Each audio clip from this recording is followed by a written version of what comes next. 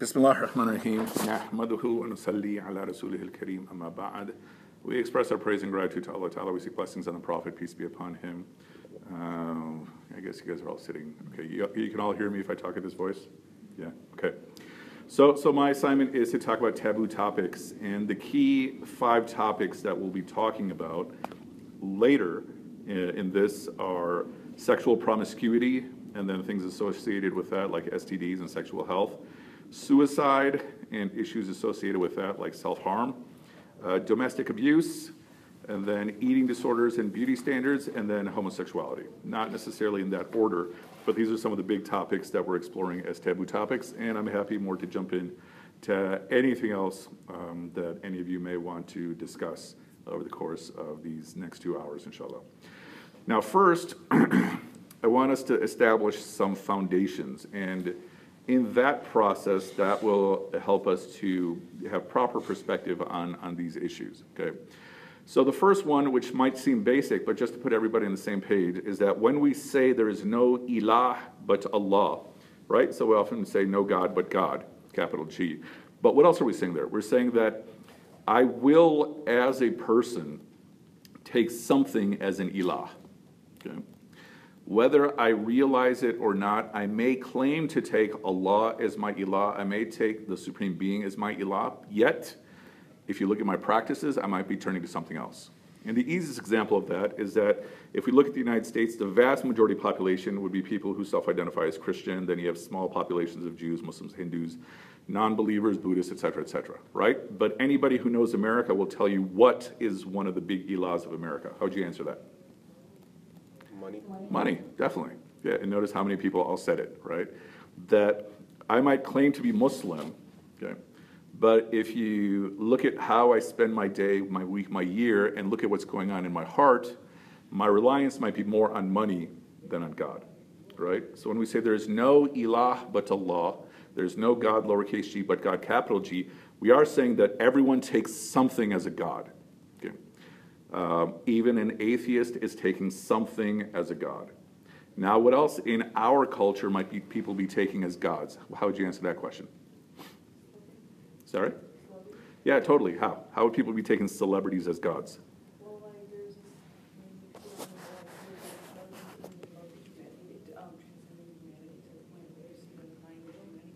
Yeah, so you might feel that a certain celebrity transcends humanity, and you don't see them as human anymore. Right? I think that's especially common in different ages, especially when you're younger, but I think it also happens more than people want to admit to themselves as they get older, that we define ourselves very much according to a particular list of celebrities, right? Now, what else do people take as ilahs in our society? Leadership. So it could be their leadership, it could be their particular tribe, right? When we're speaking of something like white supremacy, you're essentially taking your race as your ilah, right? That, what does it mean? It's going to keep you out of danger, keep you safe. It's going to keep you clear thinking. It's going to keep you out of despair, and it'll give you a source of, it'll give you comfort. All these things, people will definitely look to their tribe, right? Well, somebody here was raising your hand. Lab, were you raising your hand? I was wondering, does the rule of law count since like our nation's kind of based off of that? I'd say potentially in the sense that we're saying that the rule of law in our society comes from people, and the people who founded our society, they themselves were, what was the religion of Thomas Jefferson? He was a deist. He was a deist. Explain for us, what is a deist? Like you believe in God, but not the miracles. Like Yeah. It's science. It's God as a scientist. So basically, yeah. So God starts everything, okay, and then the whole universe starts moving, but he's not involved in our lives, which means you're not going to have miracles, right? Which then means it's our responsibility to make things happen. It's our responsibility to make a society. But built into that, this is part of the whole Enlightenment thinking, which is that my intellect essentially becomes my ilah, right? And from there, the theories of how to have an ideal society and who is a citizen, who is not a citizen, right? And that also relates to what we're going to talk about, especially when we get into eating disorders and such. And so I'd say it's not, in our society, it's not so much the rule of law, but it's the human intellect is taken as an ilah, right? I'd also say one of the big ilahs of our society is your hawa. What's your hawa? Desires. Yeah, your desires, your whims and desires. The idea that, okay, I got this appetite and I have to fulfill it now, right? Whether it's an appetite for buying something, like I just have to buy something now, and then I get it, and then I feel the rush, it might be like some dopamine, and then it goes away, and then I have to buy something again soon, right? Or it could be sexual appetite, it could be attention, it could be whatever else. And it's basically, I wind up becoming my own ilah. Even though I might self-identify as Muslim, right? I might think that I'm doing a really good job as a Muslim, but if you look at how I live my life, it's literally driven by my whims. Okay? So what am I saying? Number one, everybody takes something as an ilah, and you might even take multiple things as an ilah. Yes? How do you differentiate, because you said you think of yourself as a good Muslim, but you're actually going on another. So for example, let's say I'm pretty consistent in making all my prayers. I'm pretty consistent, assalamu alaikum, at making all my fasts. And all my, my 5 pillars, I'm fulfilling all of them, right? But in my prayer, I'm concentrating on everything else in the world, which is common, right? But then if you look at my other behaviors, if you look at what seems to be motivating me, that will help me figure out what is it that I'm at least obeying, right? Like a lot of advertisement says, obey your thirst, okay? And so is my thirst defining my behavior? Because, so to take that point a step further, this is about a little over, it's about 2/5 of the way into Al-Baqarah, the second surah, where the children of Israel are told to obey Allah, to obey God, and then they say, we listen and we disobey, okay? And then the rest of the ayah says, that's because of the love of the calf is in your heart. Okay, so what happened with the children of Israel, the generation of Moses, peace be upon him? They started turning to the calf in worship, right? And so what happens when you take something as an ilah? It starts defining your whole moral system. So if I take money as my God, okay, then iman, faith in money will be whatever it is that will help me get closer to money, right? Which could be, working, could be stealing, what have you, right? And then think of something like lying. Okay, well, if I lie on my resume, that will result in me getting more money, so it's probably okay. See what I'm saying? If I'm saying God is my God, then, yeah, okay, I can't lie. And if I don't lie, I may not get the job, but God is still going to take care of me. See what I'm saying? Right? So it'll form your entire theology, it'll form your whole morality, whatever it is you're taking as a God. Okay? And we're saying everybody takes something. And the big ones we said in our society would be like money, your tribe, your whims and desires, celebrities, etc. Right? But the biggest one I think in our society is money. Okay.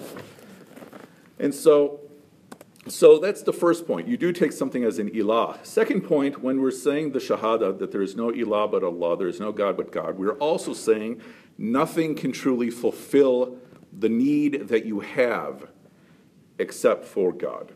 So I may turn to something like money, and it may give me a quick fix in terms of my needs. And what are some of these core needs related to the definition of the word ilah? The need to be taken from danger to safety, the need to be taken from despair into hope, the need to be taken from confusion into clarity, the need for comfort. Okay, all these are innate needs that a person has that you're going to rely upon something for. And we're saying whatever it is you turn to other than God will not fulfill it thoroughly. So let's say I turn to alcohol to get me out of despair. And so every day, first it starts out on the weekends, and then it becomes every night, and then it becomes even all day. I'm turning to the bottle. Why? To get me out of despair. Is alcohol going to put me into hope? Maybe, but eventually the intoxication is going to go away, right? And then I'm back in the depressed situation, the miserable situation that I was in, and then I'm going to need more, right? And then I'm back in the situation that I'm going to need even more. And then eventually it becomes an addiction. And perhaps an addiction becomes synonymous with taking something as an ilah, right? Because when it reaches the point of an addiction, now you're forming your whole life around it, right? And so the second key point is that anything you turn to other than God cannot truly fulfill these innate needs. They might give you, like I said, a short-term fix, but it's not going to last, okay? So that's the first part of the Shahada. The second part, meaning the declaration of faith. The second part, Muhammad being the messenger of God. Keep in mind, you can't separate that in terms of Islam. Islam is not just one God. Islam is one God who is communicating with us, with the final communication being Prophet Muhammad, peace be upon him. And so then he becomes the standard, okay? The standard of perfection. Okay? Now, why does that become important? Because one of the blessings of his existence is that we have so much more, not just the Quran, but so much more of his teachings. And I'm saying this from an objective secular level. If you haven't done this, and you probably haven't tried this, purely like pretend there's no Islam, pretend there's no God or anything, okay? Read through a collection of hadith of the Prophet, peace be upon him. Read through a collection of his teachings, and just use your own reasoning to decide, are these the words of a smart man? Okay.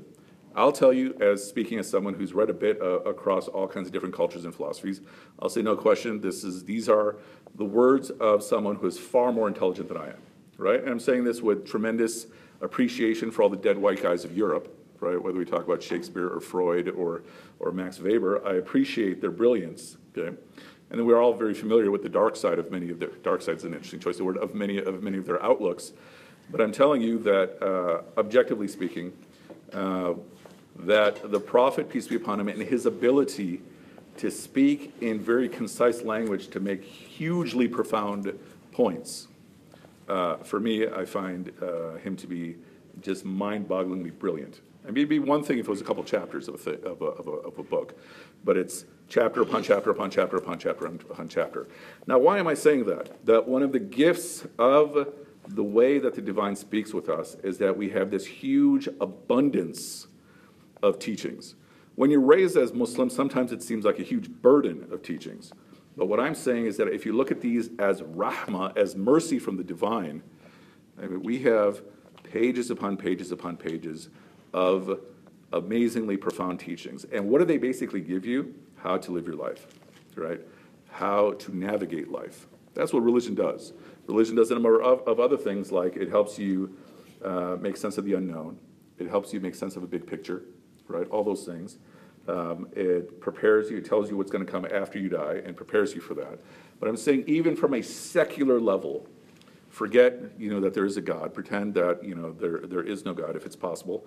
And what does religion give you? It helps you how to navigate life, okay? And so I'm saying moving from the concept of one ilah to actually put into practice, that's the Prophet, peace be upon him, okay? Another point, and there's only a few big key points that we're going to start out with, is that in terms of your design, the most simplest way to look at yourself is at your body and soul, right? That you have your physical material existence.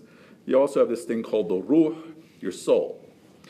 And your soul is not of this world, okay? Right? Your soul is from beyond this world, which means what? There will be a part of you that will never fit into this world. Okay? There will be a part of you that will always be a square peg in the round hole of this world. There will always be a part of you that will not be satisfied in this world. Okay? And thus, there will be a part of you that will always be yearning for completion. Okay? So your physical body, you can say, is from this world. But your soul, it's from something beyond this world. And even think about this for a moment.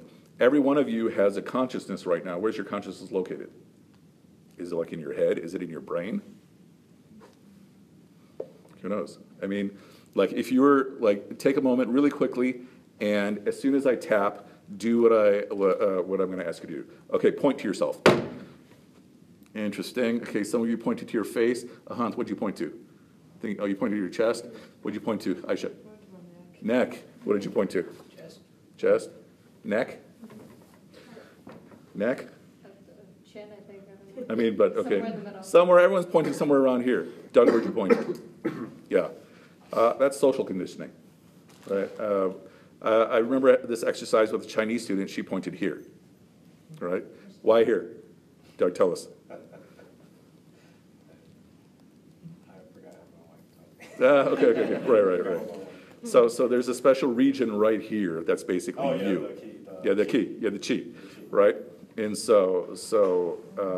that is social conditioning. But the point I'm raising is think Actually, about, everyone from the East point, yeah, more or less, yeah, from East Asia. but Yeah. specifically from China. Specifically from China, they'll point there? Okay, interesting. So the point being that there is this part of you that you can't really measure as being part of this world. You can measure your height, your weight, your dimensions and stuff. Your soul you can't measure. And Allah Ta'ala says in the Quran, we don't know much about it except a little. Okay? But it's something that's not of this world. But I'm saying that because there's this aspect of you that's not from this world, that then creates yearning. Okay? An innate thirst that everyone has as part of our design. Okay? So the core yearning is actually to get closer to God. Okay? And so this is you find this in much of our Sufi literature, but if you read in Rumi's big poetry collection, Masnavi, read the first tale. It's called The Tale of the Reed. It's this reed flute saying, no one understands my pain. People are coming to listen to me, but no one understands what I'm really saying. And what am I really saying? I want to go back to the source, the reed bed. Okay? And what is it that's driving me? It's love that's driving me to go back to this reed bed. And so what is this the metaphor? It's saying basically every one of us innately, we want to go back to God. That is our innate need, our innate yearning. So for example, what do you say when you're Muslim? What do you say when you lose something? What are you told to say? Inna lillahi wa inna ilayhi rajiun. Yeah, I guess a particular dua. Yeah. Right? So indeed we are from Allah, and indeed to Him is the return. Somebody dies, you say that, right? You put this on Facebook. My grandmother dies, and 50,000 people say, from God do we come, from God do we return. A lot of times it's cut and pasted, to seem all pious and everything. But what we're also saying, this is not a statement of pain only, but it's a statement of hope. It's a statement of pain, and it's a statement of hope.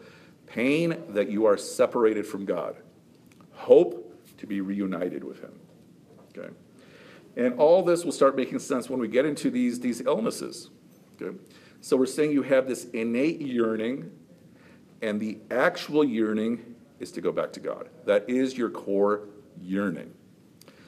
But number one, you may not know that that's what your core yearning is. You just feel this yearning, this desire, this emptiness, whatever it is you want to call it. Or you may feel, you may be someone of faith, and you're taught, here's what you use, but you may not know then, you may know that you want to get closer to God, but you don't know how to do it. Good. But the point is that everyone has this, and we'll do a very, very simple exercise that some of you have done with me. I want you to think of something that you would like that you can have by immediately after leaving this place. Okay, think of something. Maybe it's a drink of water. Maybe it's to see someone. Maybe it's to talk to someone. Whatever it is. Think of something that you would like to have as soon as you leave this place. Okay, you're not going to tell us what it is, but everyone have something? Okay, I want you to focus on that thing, whatever it is, for the next 10 seconds. Okay, just focus on this thing that you can have, inshallah, God willing, immediately after leaving this. Okay, begin. Just focus on this thing that you desire.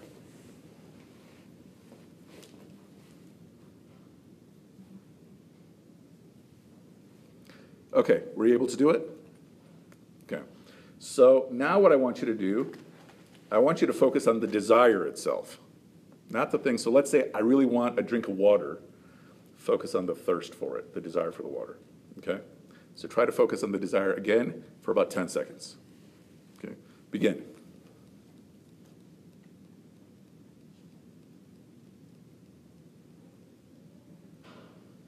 Okay. Able to do it? Kira? You're like, no, it's too complicated. Sana? You're like, no, it's too complicated. Donna? Yeah, a little bit? Where you're saying here, you're like, all my desires have been fulfilled. I'm in nirvana. I'm sorry?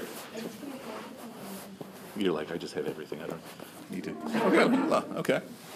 Okay, then we'll make it a little bit deeper. I want you to focus on something that you really wish you could have, but it's going to take a lot of effort to get it. You got something? Okay, don't tell us what it is. Right. Got something? Yeah? Lead? Yeah. You got something? Okay. All right, so focus on that thing that you want. That's going to take a lot of effort to get, and focus on it for the next 10 seconds. Begin.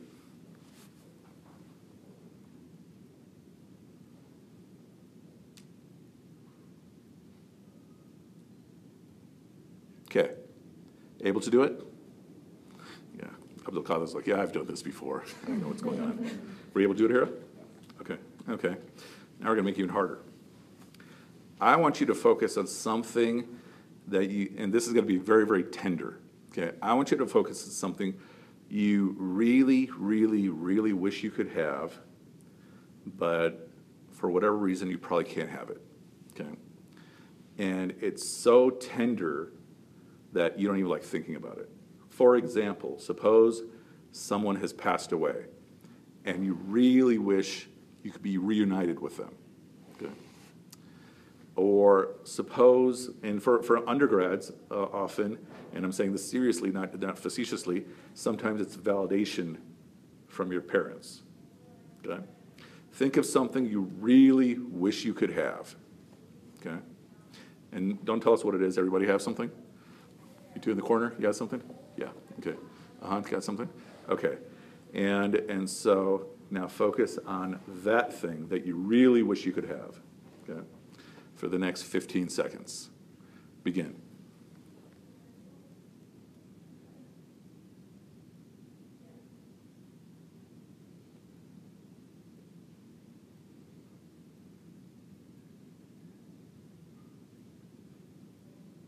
Okay, stop. Able to do it? Yeah, this one's a little bit more tough because this is something we censor ourselves from. And so what else are we saying here? That you have this innate yearning, okay, for many, many things. But some of these yearnings, because they're painful, and pain could be because you know you can't have it in this world, or because you're not confident you can have it in this world, you might censor yourself from it. Okay? But if you believe that God can do all, there's some of these things that we don't need to censor ourselves from, even though they're painful. There's some things, like if I'm seeking to be reunited with someone who's passed away, then I'm going to have to wait till I'm on the other side, right? But there are many other things that I've just prayed for it so many times, and it just hurts, I don't want to do it anymore. Then that's a test of faith, okay?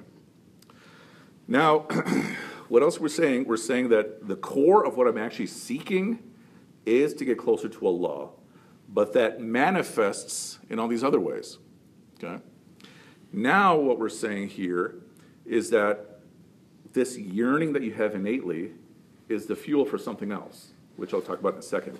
I want you to focus on that thing again, but not the object that you're hoping for, but again, focus on that painful yearning. So again, let's say I really wish I could be reunited with this person in my family who's died, and it hurts even to think about it. Focus on the desire for it, okay? Is everyone able to do that? So you're focusing on the desire, that need, that yearning. Okay, begin.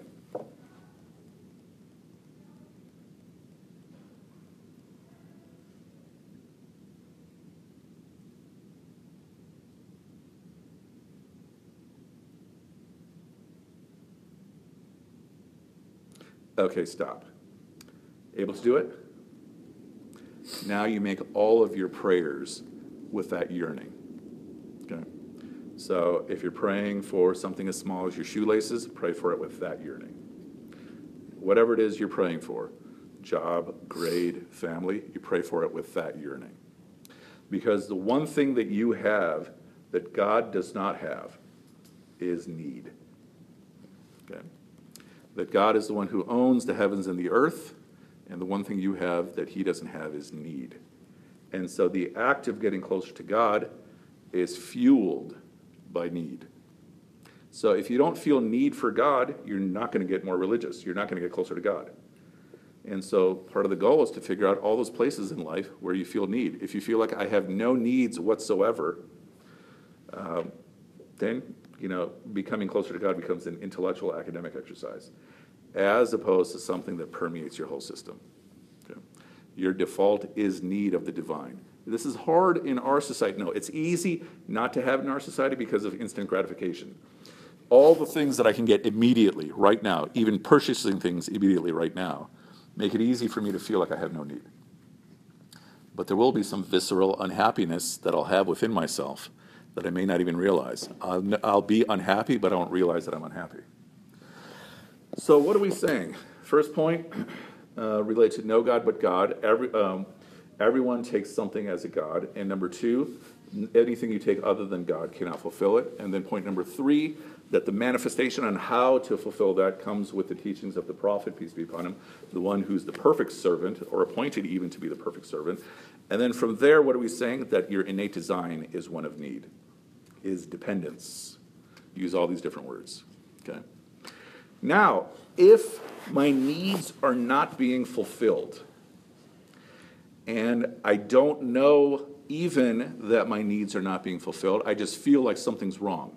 I may not even be able to articulate, yeah, I feel empty, or I feel like I'm losing something. This is where you begin to see unhealthy behaviors, okay? So for those who are joining a little bit later, the big unhealthy behaviors we're talking about, or the big behaviors would be, let's reframe it, the big taboo topics. One is suicide, right? One is sexual promiscuity, domestic abuse, eating disorders, and then we're going to also talk about gender and homosexuality and such. Okay, now I'm picking suicide first for a particular reason. Those of you from Loyola understand this because you've already been hearing this from me. That over the course of this school year, students have been approaching me with every single type of issue. But the number one issue in the fall was anxiety, okay? The number one issue for the entirety of the last school year has been anxiety. And this goes all the way back, I trace it all the way back to the shooting of those Syrian kids a little over 2 years ago, right? That the number of students who are coming to visit me complaining of anxiety has skyrocketed, okay? And that's normal, right? But then with the election, that anxiety started transforming into fear, okay? So not just anxiety, but fear in the sense of, all right, what's going to happen to us? Okay, you guys are all looking at Abdul Qadir doing, he's not upset or anything like that. I'm sorry? Are you more comfortable back there? Are you okay? All right, okay, so. Oh, okay. You can go work on your final. You've already heard all these things from me, but in any case, I won't be offended. So what I'm saying here is that with the election, that anxiety has transformed into very deep, visceral fear in the sense that what's going to happen to us, okay? And that continued all the way into the inauguration, okay? The inauguration, the whole week, students have been visiting me in tears, okay? Like, this terror has increased, okay? But what's interesting is that February, March, the number one issue that students have been visiting me with is faith problems, okay? How do I know this is true? How do I know what to believe? Why should I believe this? Is Islam exclusively true? How do I know? All these questions. And I haven't been able to put my finger on why, except perhaps to say I've been watching our general community go through further and further breakdown to the point now their faith is being tested or questioned. That's February, March. April, end of March into April, the most common issue that students have been visiting me with is suicide ideation. Okay? And when I'm saying most common, in a given day, I'll probably have, let's say, 10 to 15 people visit me. Today was a normal day. I probably have about 15 people visit me, of which maybe like 8 are scheduled appointments. And then, so imagine that over 5 days, and I'm saying 30 to 50% are people who are coming with suicide ideation, okay? And to make this point even further, this is not just an issue in terms of Muslims. I did a janazah I told some of you about 2 Fridays ago, a funeral for someone who's not from Chicago, but is believed it was a suicide, a Muslim kid, right? At Loyola, we've also, in general, with non-Muslim population, we've had a surge of people with suicide ideation or suicide attempts. Yeah. Something is going on. And I'm not able yet to put my finger on it, but one theory, we've even had meetings about this, is this Netflix show, 13 Reasons Why. You guys, you know what I'm talking about? So it's a Netflix show, and 13 Reasons Why. It's basically, I haven't seen it, but correct me if I'm wrong. It's a bunch of the premise of the show is someone has killed themselves. And so now we're watching all the videos leading up to the suicide. Okay. And what I hear is that it almost glorifies suicide. Right? Correct me, yeah. I've read the book actually with the author. Like, five, 6 Mashallah. Yeah. Yeah, he was four was cool. Now it's cool. Sorry, not that's correct. And the difference in the book and the movie, okay, the book had some problems, but the show, what the problematic is, they show the suicide in the show. The book does not even go near that. Yeah, I hear like it's a really graphic suicide. They show you beginning to end, non-stop, not censored. It's on YouTube. No one's seen from the show. It's already 8 million views. So there's that. The second thing is the difference between the book and the show is that the book, it's kind of like you just read the thought. Like it's him listening to the tapes and then his thinking back and forth. In the show, they kind of like show things that aren't like basically it's graphic in the way the book is. It's just because the book, it's like all you know is like her point of view, not all these other characters and all the other traumas. Okay, that's the book or the show? That's the show. That's the thing. The show's more graphic because you see more. Okay, so you see more other points of view. Okay, and I hear there's more seasons coming. Like, at the risk of sounding really, really nasty, it's going to be like a suicide per season or something like that, right? But I've heard, again, not having seen the show, that even they yes? Oh, Where's this voice coming from? Yeah, Liba. I was actually talking to a friend about this yesterday because we were at a gathering and she was just talking about the show and how she's found some like problematic things with it. So I brought up what you had told us, basically what you just told us today. And one thing that she had, she posed the question, she said that, is it that seeing this and seeing suicide being glorified, is that what's causing this surge in suicidal ideations, or is it the fact that people feel like they can come forward and express those things? Yeah, I'm skeptical that this is convincing people to have suicide ideation. I think it's opening a door for people to talk about it, but also for some people to go through, right? But I'm still not able to put my finger on it completely. I mean, even in talking to our wellness center, this has been a huge, huge surge. And the surge does seem to at least chronologically correspond with the release of the show. Maybe related, may not be related, right? But it seems like it probably is, or at least correlation, it's not causation. But, so now let's take a step back and talk about depression, okay? Depression is something very real. In our community, we don't give mental health anywhere close to the amount of attention that we have to give to it. Mental health is a very real thing. But you would say that in our paradigm of the human being, there's more dimensions. So I'm speaking about soul and body, okay?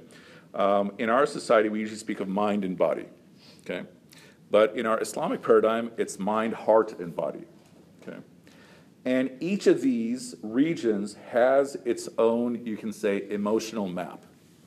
So you have this yearning of the mind, which is curiosity, an innate yearning for knowledge. Okay? You have a yearning of the body, which is physical connection, which can happen by way of food, right? It can happen by way of hugging, and then, of course, and we'll talk about sexual interaction. Okay? But it's essentially intimate connection. That's an innate need and desire, yearning of the body. And then there's the yearning of the heart, which is a yearning for intimacy. And by intimacy, think about it in all of its realms, but when you get more knowledge of the world, you're developing a type of intimacy with the world. When you're getting more knowledge of a person, you're getting a type of intimacy. So it's an intimacy connection. And usually this is the realm where we speak about love. Okay? But each of these regions can experience depression. You can have depression of the body, you can have depression of the mind, you can have depression of the heart. Depression of the body would be an actual physiological condition.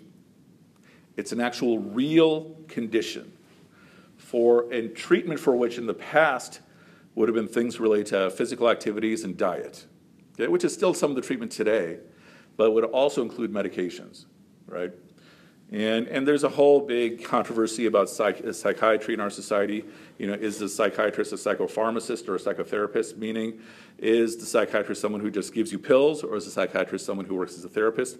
And we can explore that if you want. But the key point I'm making is that if you have a physician who is prescribing for you medication, Just like it would be for cholesterol, if it's for mental health, my default is you listen to your physician, okay? Because it is a real thing.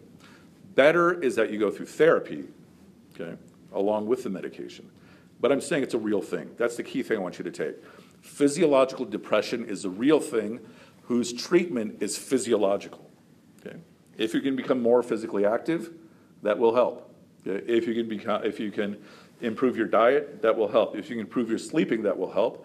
But you may find that that's not enough. Depends on how serious the depression is. Depression of the mind is something more related to what we'd speak about when we speak about therapy. Good.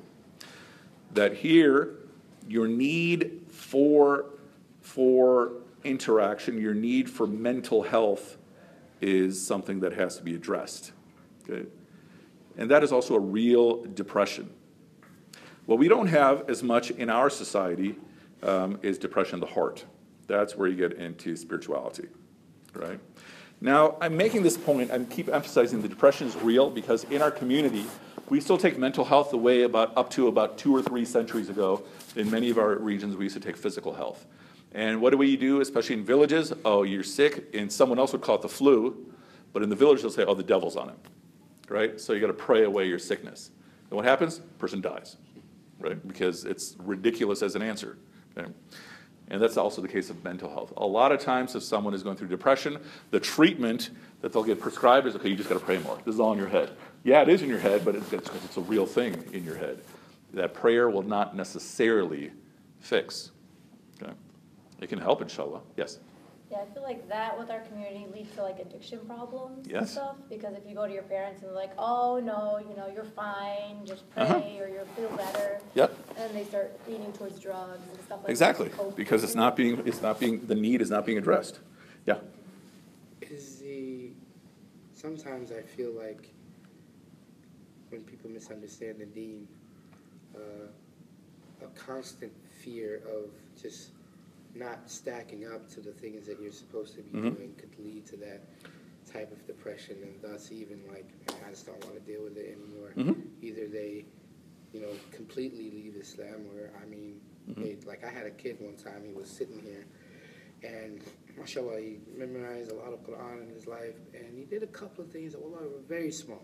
You're saying like bad deeds. Yeah, but he was crying. He couldn't take it, and he was just like, I don't know if I'm going crazy. And he was sitting, literally rocking back and forth, and I was like, It's all good, yeah. It's all right, And so I think sometimes our lack of understanding or having too much fear and not enough hope causes possibly that. So your point is basically that maybe someone, the way they're taught religion, the standards are too high, and they do some small misstep, they feel like, okay, they're doomed, they're going to hell. This goes back to the point that religion is designed to teach you to navigate life. But if it's not helping you navigate life, then the way you're being taught religion is wrong, right? And speaking as someone who used to run a Sunday school, I've gone through, up to a couple of years ago, pretty much all the books that are available for Islamic curricula in our society, and almost all of them I can't stand, because they're not telling you how to navigate life. They're telling you, okay, memorize all these irrelevant facts. Like, okay, can anybody tell me what year of the Hijrah was fasting prescribed? Okay, I don't even know, right? Okay, what will knowing it give you? That's the point that I'm making. Yeah, I could help in Muslim Jeopardy, right? Yeah, I could win Muslim Jeopardy. Yeah. So if it's an Al-Baqarah is revealed within the first 18 months, so probably about 2 years after Hijrah. That's the answer I would extrapolate from knowing the history of the Quran. But I'm saying that doesn't help me with anything. Yes, sir. Well, one of the things I've noticed is, being in the educational system. Yes, sir. Is this othering. So, it's like I've had students that they were, like you said, seriously depressed. They were suicidal, and it was, oh, we don't talk to these people. We go to the sheikh. Yeah, right. This is all part of the mess. This sort of like, why are you talking to this teacher? Don't talk to him. Go talk to this person. And then you end up losing the kid. The kid ends up killing himself, or running away, or what have you. So that's what I see. This sort of othering of these people are kafirs. Yeah, non-believers. Yeah. What would they know? Yeah. Adil. I was just gonna say, like, I think like the whole mental health issue is probably like, from what I can tell, being like a part of like the public education system. Yeah. Where like most of the people aren't even Muslim, that the issue on mental health is probably one of the most like severe things that I've seen personally. I agree. Just because even if like you aren't like Muslim or if you're like a non-believer, then I guess it might be easier for them just because they're sort of in a different mentality. Possibly, Like but probably Muslim, not. Of Yeah. like a Muslim student would be, where it's seen as like it's an issue with yourself, like what you mentioned, Yeah. that you need to pray more, or you need to visit an imam and he'll tell you to pray more, or he'll tell you to read the Quran, when something is like there's a bigger issue at hand, which is like in your brain or some type of other object. But I think it's something that's often probably very severely overlooked. Yeah, I mean, the way I'd frame your point is that there are a lot of communities that have begun to regard mental health as a real thing. Yeah. But would you say that in the Black American communities is mental health taken as a real thing? What do you think? I mean, are you asking? Yeah, I've made you two. I've done the absolute worst tokenizing. I've made you two the official representatives of all thing black. So, yeah, nobody else. Yeah, exactly. We can speak from experience. Yeah, that's what I'm saying. Anecdotally, what do you think? I don't know, Brother Jamil. I think in the past, I think I'm a lot older. So Mashallah, I mean, mashallah. Yeah. You can speak to now, but I've seen an evolution. I mean, I think there was a group that for a long time, a deep sense of spirituality is what got you through. Yeah. But then it got to a point to where, once people, and please jump in, Brother Jamil, if you No. but then it got to a point to where, look, this isn't enough. Yeah. And so then you had people who came out of the academy who were like, okay, look, we have to start looking at the psychological effects of, slavery, Jim Crow. There's a lot of post-traumatic stress that's going on here. And so I think that I would argue that the first, I know people say W.B. Du Bois was probably one of the first, to deal with the African-American psyche in his book, Souls of Black Folk. But I would argue Carter G. Woodson in this education of the Negro. I think that he was more so, and then Dr. Alvin Toussaint took it to a whole nother level. That's recent, yeah. So I would say that in the African-American community, I would say this, I wouldn't tell my child to go to a sheikh. I would tell my child to go to a psychologist. So just, and I hope I'm being clear. Yeah. I think that in the African-American community, we've evolved to a point to where. I think in some circles it has. Yeah. Right. I mean, there's still a pocket where it's, ain't nothing wrong with you. Yeah. Or if you go to a psychiatrist, you're crazy. Yeah. There's that stigma, but it's not as much of a stigma as it used to be. I think that now there's much more pushback. And to be honest, I say this in all seriously, I think we have Oprah to thank for that. Interesting point. Never thought about it that way. You guys are giggling and snickering. No, I think that's absolutely true. I think that she brought that conversation. Fascinating. She brought that conversation to the community. That, Never thought about it that way. Sometimes prayer doesn't work. Yeah. You prayed on, you laid hands on me and put oil on me, but I walked out of the church. So, Interesting connection there. Yeah, nothing with that. Yeah. I give her, I give her a lot of credit for bringing these issues to the fore. Yeah. Thank you for that. Yeah. And so the point being that in the Muslim community, like what's being mentioned is that, all right, just go talk to the Islamic scholar. And there's multiple problems there. One is this misunderstanding that the Islamic scholar has the answers for everything. The Islamic scholar is trained usually in Islamic law. Okay, this is not a matter of Islamic law. Okay. Some Islamic scholars are trained in not just even Islamic law, but the conclusions, the answers of Islamic law, as opposed to the process of deriving these answers. So by definition, they're not going to have what you need. And if they take on the role of being your therapist, they're doing something grossly irresponsible. And then you had a point, and then Donna, yes. I feel like how you're saying the Islamic scholars have their own way, so to speak. And like I have an Islamic teacher, and nobody has ever brought up the point of depression or anxiety to her, but over and over again. whenever any topic comes up, she'll make it known that these are all in your head. These are all things that you can pray and get rid of. And I've known her for many, many years, and I respect her. But at the same time, it's almost like, you know how they say the Bible belt? Well, she's on like on the Quran belt. Yeah, totally. But then it's like, it's also like not the most accurate representation. Like, you know, it's one of those things where I feel like, and we talk about it a lot in the office, the three of us, and our staff is like, why the youth are going away from Islam and the mosques and all that, all those things. And it's really because the guidance and the leadership are like, there's nothing wrong with you. Just go pray. Yeah. Go do this. Go do. Yeah, you'll be fine. And you'll be fine. You know why it's called like Bible Belt, Quran Belt, right? Yeah. No, it's not because you're probably saying because that's where that location. It's because that's how you fix a problem.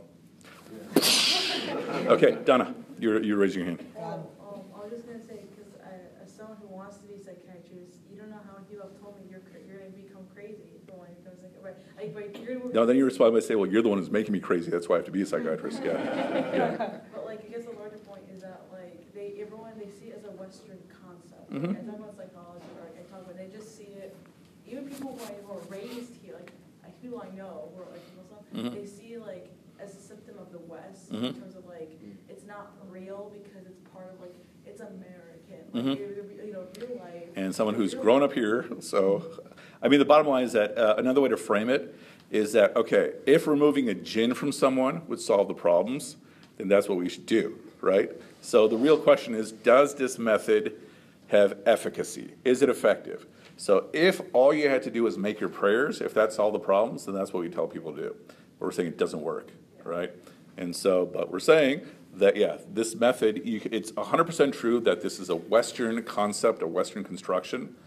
But if it's working to give someone healing, then do it. See, that's the problem though, is that people, they're like, okay, it's not real. Like, it's like one of those like fancy American ideas, but real life is not like, this is BS. Like, And how old are these people who are saying real life is not like this? I mean, they're just people I know, I'm really close to, Like they're 20? no, like old people, like family members. Like, no, Oh, so they're my age, yeah, old but people. Also, like, older people. Also, yeah, certain people who should know whatever don't, in terms of like, they just see it all as the same, like, all as American stuff. Like, it's like they put mental health in that little box of Yeah. fun, of things to ignore. At the cost of their children. Yeah. Yes, sir, and then here. I just think there's a, What are you wearing? It smells so good, mashallah. Could be me. Yeah? Okay, all right.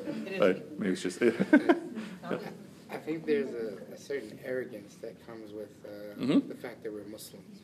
That we have this idea because Allah is our Lord Yeah. and our True. religion is what it is, that us, that's all we need. Mhm. And I'm not saying that it's not all we need, but I think that that's how we approach it. So when someone dismisses your mental breakdown that you're going through, or whatever, as khalas, just go pray, you'll be fine. It's from the arrogance, I think. yeah. And you're illustrating my point about the need for the prophet, peace be upon him. If all we needed was just to say one God and pray to God, then we wouldn't need the prophet, peace be upon him. You're up. I just thought for a different perspective, like maybe people think because like the prophet and the hadiths really, they weren't just topics of like the broad life, they're topics of life, Everything in life. right? So maybe they thought, okay, so Quran, like Islam can be your answer because the prophet, Yeah. answered topics with all kinds of topics in life. So maybe Islam can be your answer because there are topics you probably went through. This is absolutely correct. One of the more controversial aspects of the early biography of the Prophet, peace be upon him, and I'm saying controversial in terms of some schools of Islamic law or Islamic thought, they totally take it as authentic, and others don't want to. That anybody know what is the Fatrat al-Wahi? What is this period? This is a period of time where the Prophet, peace be upon him, did not receive any revelations for up to 6 months. And then what? He wanted to throw himself over the rocks because he was kind of... Yeah, he thought thought he what's was wrong? crazy. And he was literally getting ready to throw himself. I don't know if it went that far, but this was in his thoughts. Yeah, you were never taught this in Sunday school, were you? Yeah, this is authentic in Bukhari. This is the real thing. Yeah, this is real. Even the Prophet, peace be upon him, when he first received revelations, he thought he lost his mind. You're raising your hand, yes, sir. No, yeah, I was just saying it's interesting too because that's when the orphan was revealed. Yeah, this is Surat al-Duha. Yeah. Now with But then it's gonna be like all at once, right? So he receives a couple of revelations at the beginning, and then this long period of time, and he thinks, okay, has God abandoned me? Right? This is the prophet who's saying this. You know, have I upset God? In Surah Ad-Duha, you can all look at it, Surah 93, he's being told, your Lord has not forsaken you, he has not abandoned you, what you have in the future is better than what you have now. Right? Yes? But I guess on the other side of it, a different perspective would be that like psychology or psychiatry or psychotherapy, whatever you want to call it, you know, it is a Western construction. Yeah, I'm saying wholeheartedly it's a Western construction. It is. But if it works, On the bed. that's my point. Does it, I mean, hasn't it historically been like extremely barbaric, and then every 20 years they realized that what they were doing was making it worse, and then... I don't think it's like that. I think the case with that is just like the case with medicine, that, you know, studies come along that show things that are better, that might mean, okay, this is what we thought worked and we throw it out. We have something better. But look at it from this perspective. Either I do this or I do nothing, right? And so my suggestion is you do this. And I'm agreeing wholeheartedly it's a Western construction. But if it works, if it helps provide healing, if it provides healing, then who cares if it's a Western construction? That's what I'm saying. Because you can also say the same thing for Western medicine. We can say, oh, it comes back from Muslims back to Spain. Modern Western medicine is a Western construction too. And if I have some illness, I'm not going to go to a sheikh for the same reason. Unless it's like some super Sufi master, then he'll be like, bing. Yeah. Don't mental illnesses also have deep spiritual implications? Well, I'm saying that would be the heart aspect, but what about the mind? Yes? Yeah, I'm sorry. But, you know, it's fascinating. I don't know if it's still up on YouTube or not. Yeah. But to your point about mental illness. Yes, sir. Hiram Ali was speaking Yeah. Europe, and then the questioner said to her, you know, hey, you know, whatever pain you suffered, whoever hurt you, I'm very sorry, and you know, I just want to say that. And then she, like, Hiram Shelley started tearing up. And what I got from that is that if we don't get out in front of this, because you can say, you know, okay, well, it doesn't work because it's in the West, but then what's your alternative? That's exactly the point, yeah. And, you know, and if you don't have an alternative and this is working, I mean, then, you know, this is what we got to go with. Because I can tell you from my personal experience, I mean, seeing it being in the school system, I mean, I have never... Tell everybody what you do. I'm a school teacher. Okay. High school teacher, but yeah, go ahead. But anyway, like children.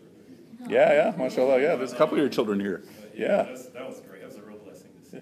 It's awesome. She was on my radio show that you never listened to. Yeah. But anyway, but you know, I see it in the high school. I mean, I see these kids, they have this, it's like a schizophrenic, you know, mentality. And they come to school, and you guys can attest to this. They come to school. I knew this one kid, she would come to school in the Cobb.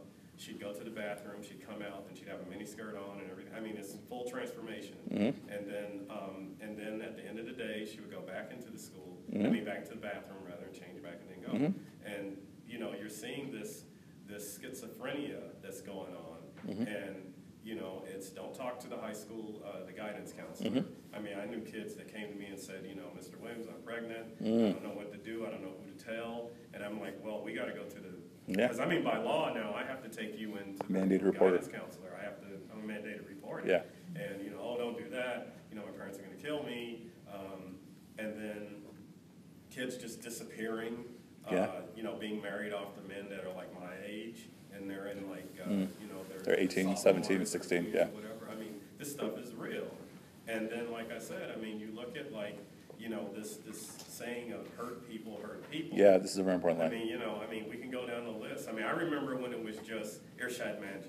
Yeah. Now it's Hiram Ali. Yeah. Now it's this side of Hiram. I don't even know where she came from. I mean, they're just coming out of the woodwork. Yeah. And if you sit and really listen to them, they're people who are hurt. And it's got I bet every single one of them is someone who is hurt. Yeah. And in fact, you guys know Geertz Wilder, that guy in Europe? Yeah. What is he ethnically? Indonesian. No way. Yeah, he's part Indonesian. Le Pen, who's running for whatever prime minister of France, what is she? She's part Egyptian. Oh, snap. Yes. Okay, so just to You can go Google it right now. Yeah. recap, so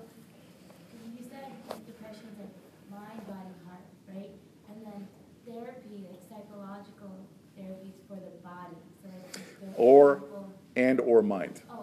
Yeah. Yeah, right. So the Western construction aspect, the key issue is that our view of the human being is wider. But the point, so heart in our society is basically your feelings and emotions. But I'm saying we also take it as a real thing, right?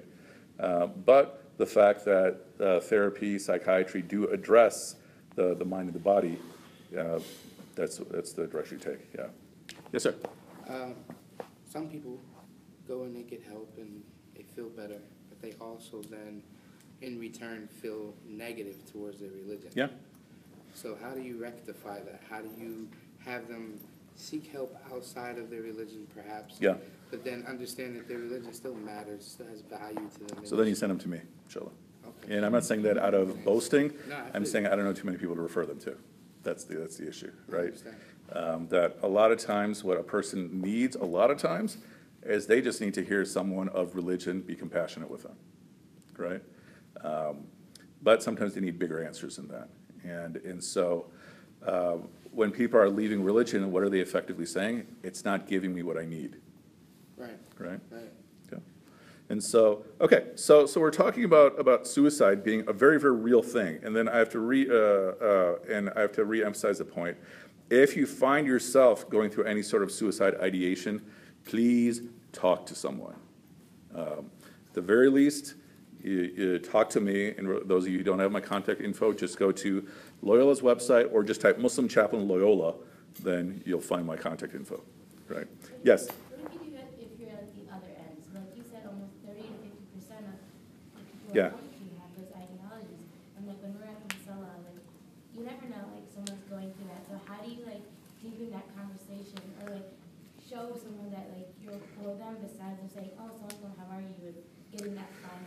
So it's been the case here at campus where friends will drag their friends to come talk to me, right? And I mean, as a principal, you should just be compassionate with everyone anyway, right? And then as you develop Past that deeper, like, that, so that's just how you develop friendship, and so you spend time with them, all those things, right? That's I think there's a question of stigma though, because at least in, I don't know, like Islam society or whatever, like, even if, like, I'm betting that even though you get 30% is a number, it's, I bet it's more who aren't coming. yeah. You know what I'm saying? Oh, I agree. I'm sure that there's quite a few who aren't coming to me, and that troubles me quite a bit, right? And that's why then I use other techniques, like whether it's Jummah khutbahs or letters talking about all these things, right? Any way I can get the point across, try. And then that includes talking to people. When we had these meetings, then I started saying text to all my friends who are parents or other counselors and such throughout the country saying, here's what's going on, right? Heads up. And then I talked to some people, like at Khalil Center, they already heard about this. They already knew that this was going on. And so, yeah, I mean, it's still probably fair to say the majority of people, more than 50% of people, are not getting the help that they need. Yeah.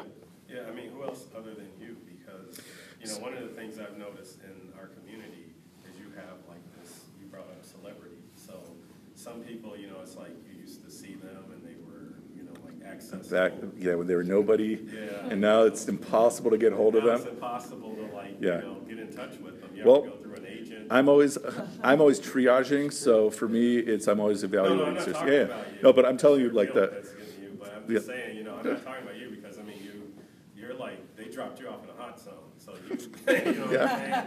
You're like, you're doing this. Yeah, exactly. So Yeah. Look where my hand is, you're- yeah. So I mean, your hands are full.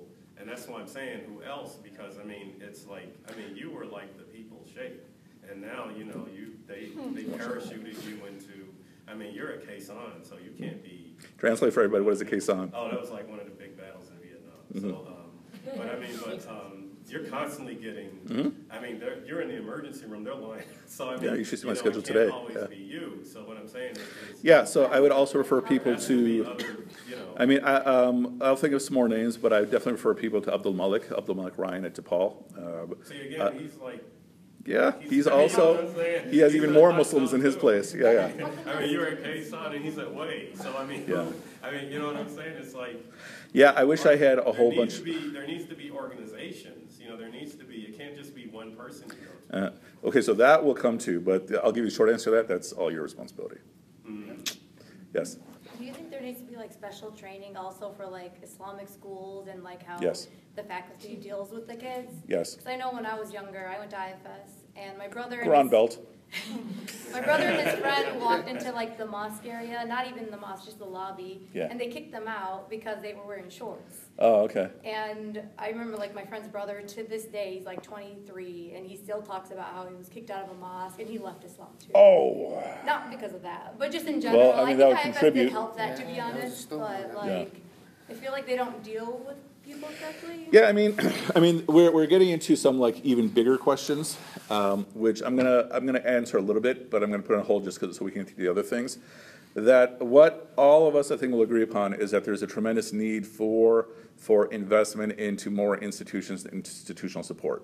Right, a conversation we were having just before we began is the vast majority of our dollars go into building nice mosques and to helping people overseas. And those are all what's important, but it's like those get the vast majority of the funds, and then it just goes down tremendously for everything else. And so that's all on all of you then, right? Meaning if you find yourself 5 years from now making the same complaint, then the problem's on you. See what I'm saying? No one taught me what to do. No, okay, we'll talk about some of this. Yeah, okay. So, but it's not just suicide. It's also self-harm. Right? This includes cutting. This includes burning, right? Multiple different ways, or even look at what is your sense of self, okay? And so another point to add in this theology that we're speaking about, it's not going to cure this, okay? But it's something to also consider about yourself, that the most precious, the most dignified, the most valuable of all creation is the human being. That by virtue of the fact that Allah Ta'ala made you a human being means that He has invested in you a level of dignity and value that exceeds all the rest of the universe. Okay? Which is nice as a conceptual point, but what I'm saying is to try to get the appreciation for the fact that harming yourself is beneath your value. Hurting yourself is beneath your value, your innate value. Okay? But how do you illustrate your value? By illustrating the value of the person next to you. Okay? So yeah, I can say, yeah, intellectually I get it. But when do I feel it? When other people are showing me value. So how do you do it? You give value to the people around you, which it translates as respect in the way you interact with them. Value what is going on in their lives. So one of the big problems that we have in our society is not just, this problem of religion, it's just alienation, right? That many of us would much rather talk to someone by way of text than face to face. Okay? But it's a simple thing, and I'll make all you guys do it before we leave. Think of the pleasure it feels when you receive a hug. And we'll make it all halal, don't worry. But the point is that, there is a pleasure that we take for granted that you feel from shaking someone's hand, right? There's a pleasure you get when someone says your name. Okay? There's a pleasure you get when you receive a hug. Okay? And so the point is that we've also lowered our value. And if you think you're worthless, then a lot of these things become much easier. And I'm not saying this is going to cure these things, because these could be physiological. Okay? But the point is that if you find, it not too hard to harm yourself physically or to harm yourself in terms of your self-esteem, it means you're not appreciating how valuable you are just by being in existence, right? But how, do you do that? You show it to other people. You illustrate your value by showing the valuing other people, and then that's also how you give another person their sense of their value, right?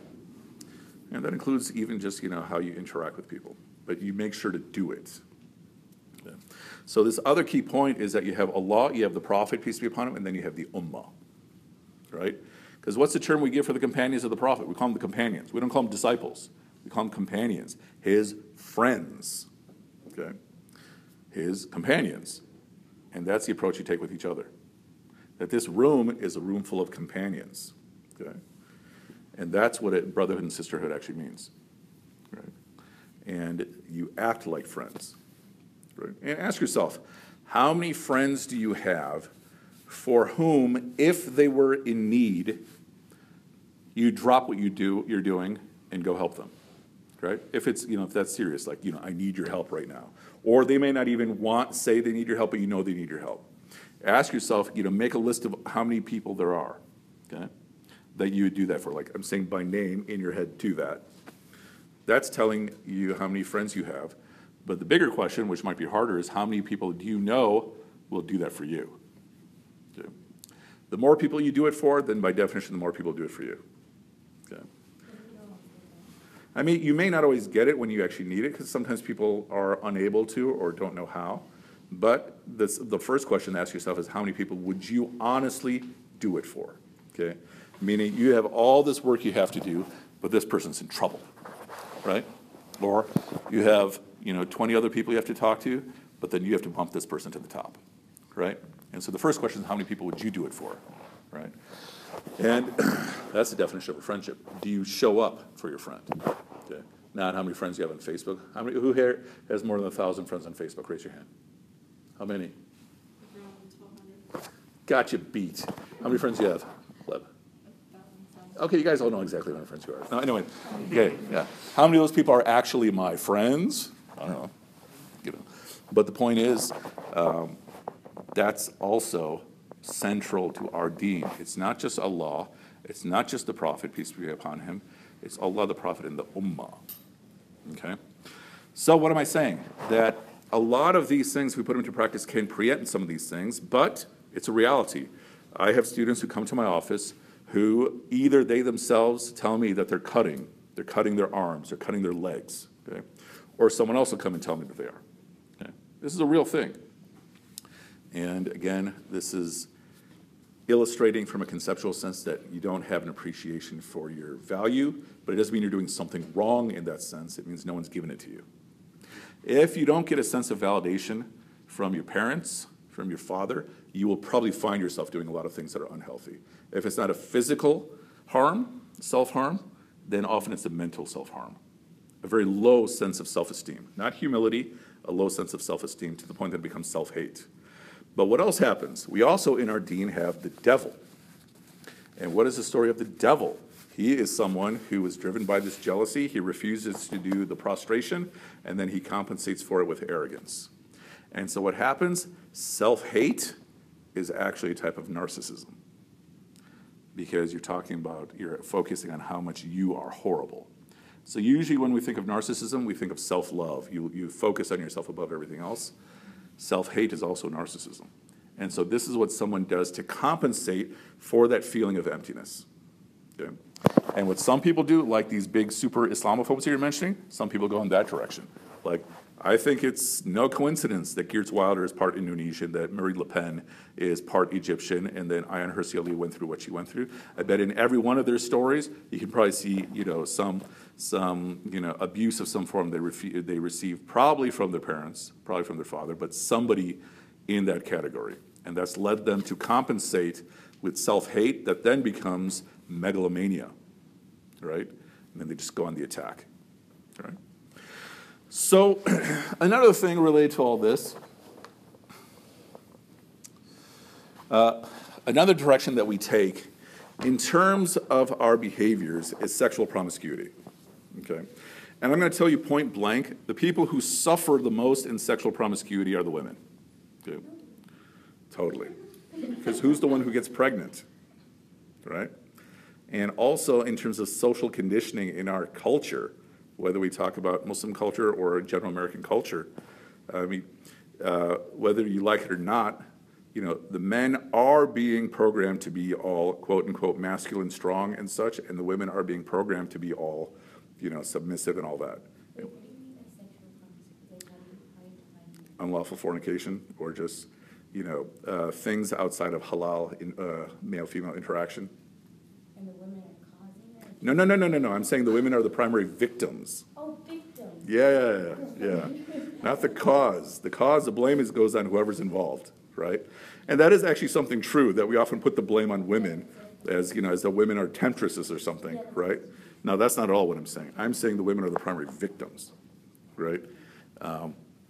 And I'm saying this very, very seriously. Now, this doesn't mean that a woman does not have agency, that she's not making a choice, right? Both are making a choice in the whole process, okay? But what I found over and over again is that the common scenario, not always, but very common, is that you'll have a woman who is being basically controlled by an aggressive man. And aggressive, I'm not using stereotypical masculine, I'm using abusive, right? And I'll give you a case. I just had a student, not from Loyola, visit me a couple days ago who is going through a second divorce. Her husband cheated on her, okay? And when I talked to her, I could tell within 5 minutes, she's the kind of person that guys probably just keep walking all over, right? She has this very friendly, polite personality, which is probably itself coming from repeated abuse, right? What happens when you're abused? Eventually, you're gonna start internalizing the abuse. Like we have a line that, all right, if you kick a dog enough, the dog's eventually gonna think it did something wrong, okay? Which justifies the abuse, and that's how a human being behaves. If you abuse a child enough, whether it's verbal abuse, physical abuse, eventually, soon, the child's gonna internalize that there's something wrong with me, okay? And that's a boy, a girl, a woman, a man, right? And that's why you always hear about women who are victims of domestic abuse will often stay with the man. And I've had multiple cases of women who either have an abusive husband or abusive boyfriend, and I'll ask them, if you saw someone else in this exact situation, what would you tell them? She'd say, I'd tell them to get out right away. But she's not able to get out herself, right? Because what starts happening is that you internalize the abuse. That there's something wrong with me, and at the very least, I'm not gonna be able to find another man, right? And so what I'm saying is that often the victim is the female. But that doesn't mean the female doesn't have agency, right? Because a lot of times in the case of sexual promiscuity, it's both. It's absolutely both, and it's entirely willful, okay? And think about what else this is doing. This is breaking down the family relationship, right? What do I need to get married for then if I can already get everything, right? And that is also a case of a specific case that I have here where the girl's coming to me, you know, asking what to do, and she's given the boy everything, okay? And she's hoping the boy will say, you know, let's get married or something like that. But I'm saying, why would he? He has everything he wants, right? It's in his best interest not to get married, right? And same case, I asked her, what would you tell someone else in the same situation? She said, I'd tell her to get out, but she's not able to, okay? Because we still all have that innate yearning, and part of that yearning is the desire to be loved. Yes, sir? Well, what would you say about, I work at a youth center and I hear a lot of crazy stories of youth just, you know, there's a party and, you know, whatever, like 1 week they might be with somebody, next week they might be with somebody, these are Muslims, you know, and just, you know, doing whatever it is and not really having a conscience about it, it just feels good, it's something that they enjoy. Yeah. In the discussion. So, I mean, I think pornography has gotten mainstreamed in our society, so everybody has access to pornography. And I'd say pornography is more dangerous than smoking crack, because at least to smoke crack, you gotta go out and get it from someplace. Pornography, you just need an internet connection, right?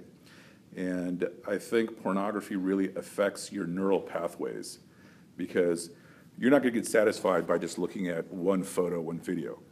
You're gonna need to see another one, and then another one, and another one, and another one, and that starts becoming your standard on how you look at things. This is total objectification, not just of the woman, that's definitely happening, but the whole experience. And then it becomes nothing more than, yeah, it's hookup culture, right? And I'm suggesting even then, usually the primary victim is the woman, right? Because in most of our subcultures, a man can be promiscuous and still be respected. A woman who's promiscuous is looked at in very, very horrible ways, right? And I'm putting the blame on the culture, right? And that's part of the reality, yeah. Now, one thing that, you know, I've find that's a serious thing that we have to, as Yeah. a community, have to deal with, is the response that we get from leadership or that we get from parents when these types of situations happen, or we hear about them, or they're spreading around in the community. Yeah. I feel like, especially from leadership, that it's dealt with totally wrong. Yeah, and I mean, I would still frame that in like just all the things we need like institutionally. And one reason why it's not addressed properly in leadership is because the common Muslim leader all across Chicago, all across the country, is a professional in something else with a full-time life in something else. And then they have a little bit of time to dedicate to the community, right? And so the community will have 50,000 issues, and they're going to address what is absolutely most pressing, kind of hoping that the other stuff goes away, right? And thus, yeah. And I also think that the lack of facilitation of the halal is a huge issue. Like, I know Absolutely. there's a lot of cultural baggage that, for instance, I'll give you a great example. There was a sister who wanted to marry, she's Palestinian, she wanted to marry a brother from Pakistan, and her father almost killed her. A Palestinian said not to marry a non-Palestinian. Wow, can you guys believe that? No. No, you can't believe that, can you? Yeah. And so, I mean, in that sense, and Yeah, some of it's just absolutely ridiculous. Sometimes you might have like a Pakistani, who wants to marry an Indian, and he might be a good convert from Hinduism and everything, and then, she just has to convert him to become super Pakistani, get him to wear topi and everything, and then maybe. Yeah, how you guys do it back there? Yeah. Yeah, that's why I think you should add racism to your list of taboo topics. Yeah. I mean, I have a whole bunch of things. These are like the big official ones that have been handed down from on high. But if we had time, we'd talk about all these. I mean, racism would be its own discussion, its own full discussion. Yeah, absolutely. Yeah, Waleed. I mean, going off that, I guess the 5 topics were just topics that me and Jamil thought, Yeah.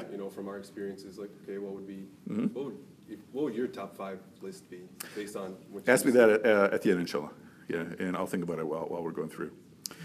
But think about what else also takes place in terms of sexual promiscuity. You're also devaluating yourself. You're devaluating the person that you're interacting with, right? But then STDs are a reality of it. And so connect this again with what is bringing someone to it. It could be just like hookup culture, like, this gives me some pleasure, right? But what is it also doing? It's also giving you a quick fix in the need. Remember we talked about the innate yearning that someone has for this interaction. It's the false illusion of love.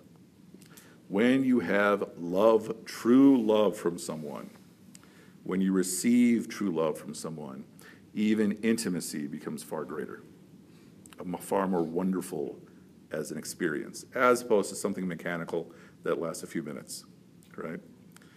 And that's the goal you want to get to, a true substantive relationship. So we're talking about true substantive friendship, but also in terms of interaction, intimacy, a true substantive relationship. Like you're investing yourself in this person, right? They're investing themselves in you.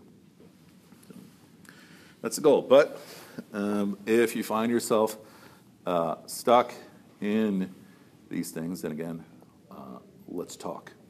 But I also connected this to domestic abuse. Domestic abuse is a huge, huge problem in our community, and this is a problem at multiple levels. One is, of course, physical abuse. And then on top of that, people will use that ayah in the Quran to justify a lot of this. So one particular ayah related to, a breakdown where you have justification to, in the Prophet's teaching, peace be upon him, take the equivalent of a toothbrush and tap your wife. We can have that whole conversation. The point I'm making is that in many of our households, you have a whole lot of physical abuse, but in many more of our households, you have verbal abuse, right? And we also have theological abuse.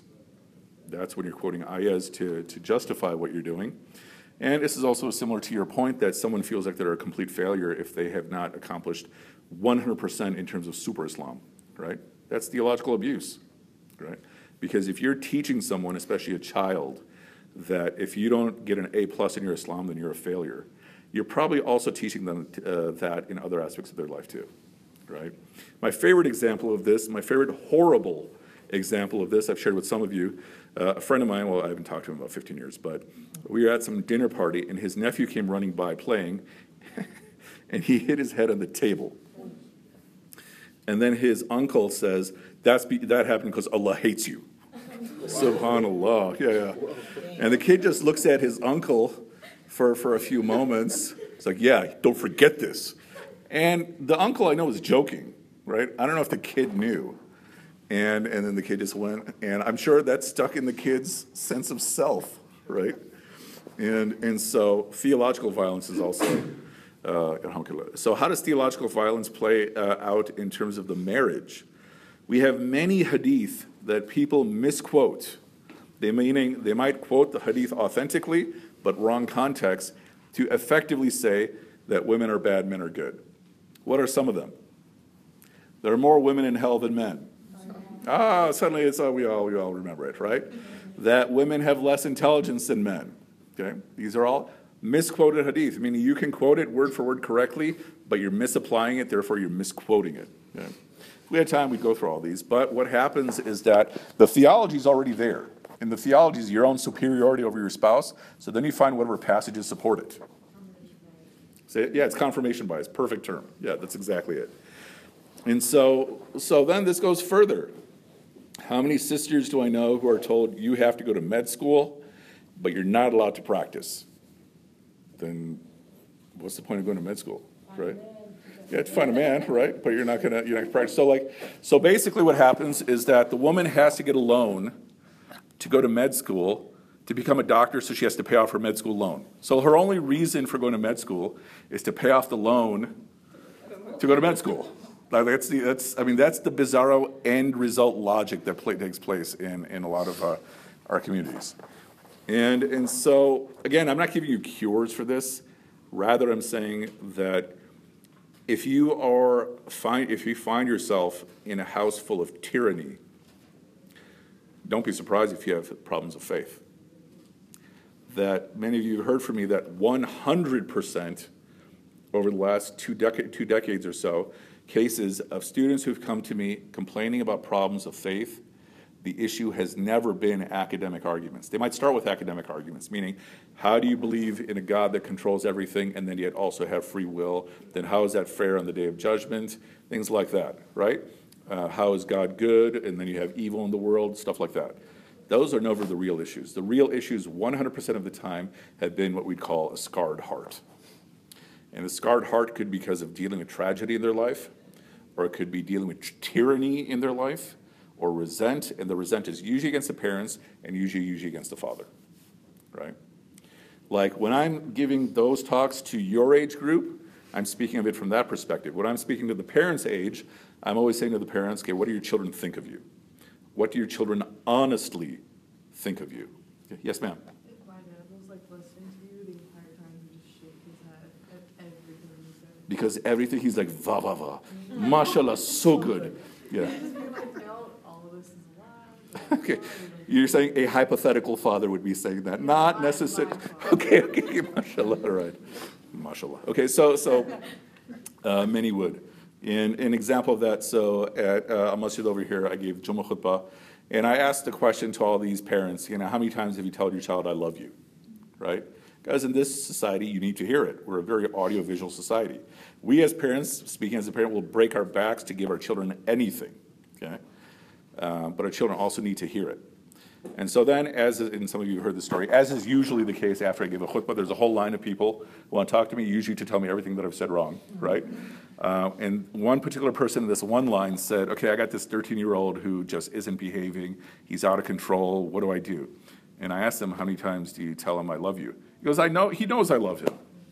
And I was like, did you not listen to the khutbah that I just gave, literally just now? Why should I tell him I love him? He doesn't clean his room. He doesn't do his schoolwork. He doesn't do such and such. One example I'm thinking of that is then a kid who ran away from home and then he was killed, right?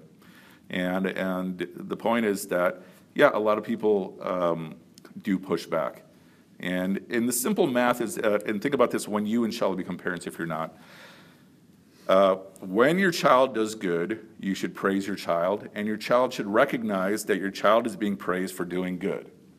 When your child does bad, you reprimand your child, you punish your child, and your child should recognize that they're being punished for what they did.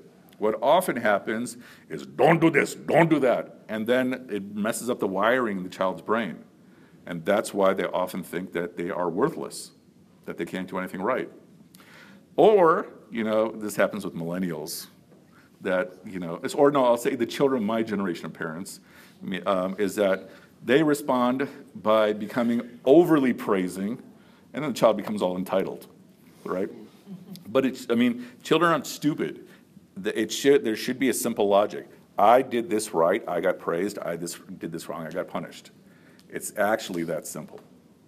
But if you splurge on praise that's not earned, then that's when you have a whole culture of kids who need trophies. Wallahi, I have, to this day, I'm in my mid-40s, I have never gotten a trophy in my whole life. Like, never. Okay? And I'm not asking for you guys to suddenly give me, sorry? What'd you say? Yeah, did you get one? Yeah. It's a glass thing. I don't know. Count that as a trophy. What was the award? This was for being awesome, mashallah. Staff of the year, right? Yeah, mashallah, mashallah, Why mashallah. didn't you tell us? I don't know, it wasn't a trophy. No, so, okay, I'll play the thing for you. But anyway, okay, back to this. So the point is that, but now you have a culture where like every kid gets a trophy. A friend of mine, he was telling me, he said he went to his kid's basketball game. And this is what he's telling me about his kid. He said, I've never seen such a bad team in my whole life. This is the worst game of basketball I've ever seen. And then every kid got a trophy, right? But anyway, but you see the point that I'm making. But I'm also not giving you an excuse to think about how horrible your parents are, okay?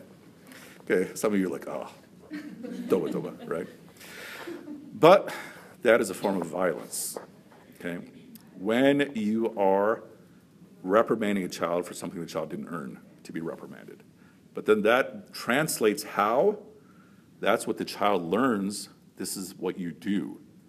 And then that plays out when the child is an adult with the child's spouse, okay? And so what am I saying? Think of whatever issues any of you have with your parents, they will play out in your marriage. Okay? And so a lot of times in our marriages, we don't even realize this. We're interacting with our spouse as though it is our parent. And we don't even realize we're doing this. And whatever we didn't get from our parents, like validation or whatever, we don't even realize that's what we're searching for in the spouse. And then we get frustrated that we don't get it, but we don't know we're looking for it. Then we don't get it, and the spouse doesn't know we're looking for it, and that leads to very intense frustration. Okay? So I'm talking about the consequences of domestic violence. First consequence is that the victim internalizes it. Okay? And then the second consequence is that the victim then takes that as normal, which then means the victim starts raising the child that way too. Okay? So it has a legacy that goes on. Okay? But this is another thing that is taking place in our community that is actually, in many ways, I think this is harder to address than suicide and self-harm, because how do you get someone out of a bad relationship if they can't bring themselves to get out of it? Yes, sir. Is this necessarily only from parents, or is it also like figures of authority or like their own peers and like Totally. in that? I mean, it'll affect how you interact with everyone. And the reason I'm mentioning spouses is because that's your most intimate relationship. It'll affect your friendship. You might have someone who's like this chaplain type figure who just like tears into people, makes jokes about them, and he may not even realize that he's probably just, making up for something that he missed out on in life, Maybe he has an inferiority complex for growing up as, the man from Pakistan or something like that. I ran for vice president in junior high. And so my slogan was vote for the man from Pakistan. I thought you were going to say I ran for vice president. Oh, yeah. But I lost, came in last place. No, not even close. I don't even know if I voted for myself, but yeah. Yeah. But, sorry? I may have gotten one vote from somebody, some sympathy vote. What else do we got?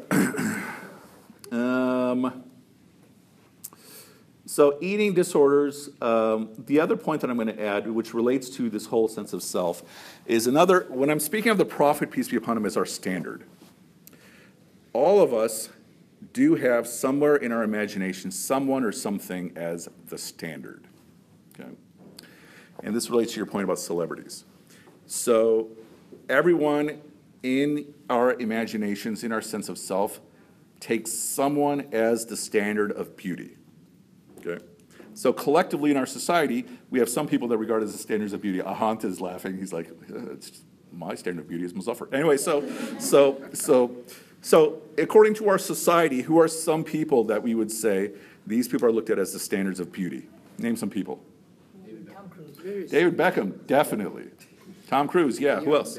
Who? Kylie Jenner. Which one's Kylie? The one with the lips. Oh yeah, I've heard about the one with the big lips. Yeah. That's like, yeah. What is it? Beyonce's up there. Who else? Who? Priyanka Chopra, yeah, should be up there. Who else? Brad Pitt. Brad Pitt. Sorry? Salman Khan, definitely. Yes, I agree wholeheartedly, especially with the baseball cap. Who else? Who else? Who would be some men that, according to our society, are beautiful, ideal men? Barack Obama. Yeah, he would totally be up there. Yeah, I think he's way more good looking with gray hair than he did. I don't even like looking at photos of him with black hair. Now he looks so dignified, right? Yeah. Who else? Any in whatever. Okay, let's make it wider. Who are some people that our society says lift up as ideal people? Yeah, Justin Trudeau, and that's like the best example because. Yeah, because no one talks about him in terms of his politics. Everyone's like, look, he's trying to be Indian now. Okay, he's a neoliberal, right? I mean, these are almost as bad as neoconservatives in terms of just ruining the country. But everyone's like, no, he's Justin Trudeau. He loves minorities and all that stuff. He's horribly bad. Yeah. He has horribly bad policies, but he's fantastic in terms of PR. His PR is magnificent. Yeah, look at his policies. I remember I pointed this out on Facebook. Everyone was like, hater, hater, hater. And then the Canadian guy goes, thank you, right? Yeah. So who else? Who else does our society say are some ideal people?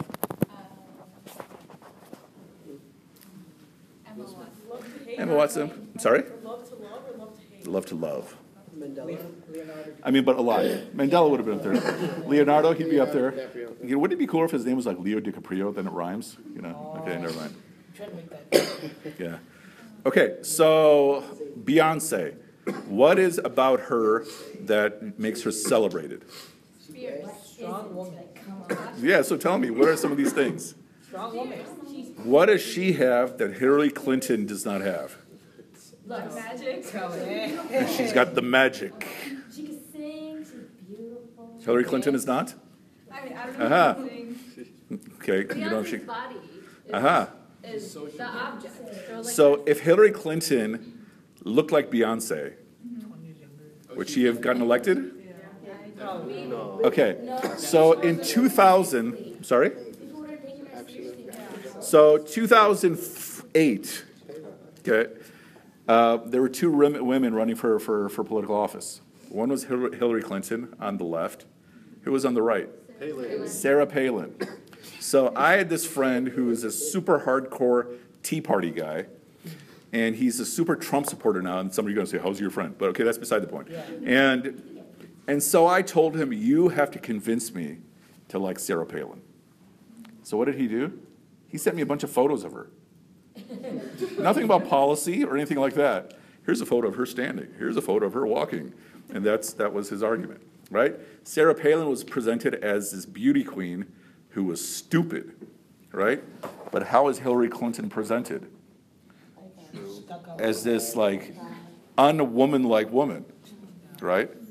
And she probably lost a lot of votes because of that public portrayal. When she ran for senator, however, she skyrocketed in politics because what was part of her narrative at the time? That was right after it came out that Bill Clinton had cheated on her with Monica Lewinsky. And so part of her narrative at that time was, you know, she's this victim, but she's loyal and everything. But now she's very, very hated as a super corrupt politician, and gender is part of it.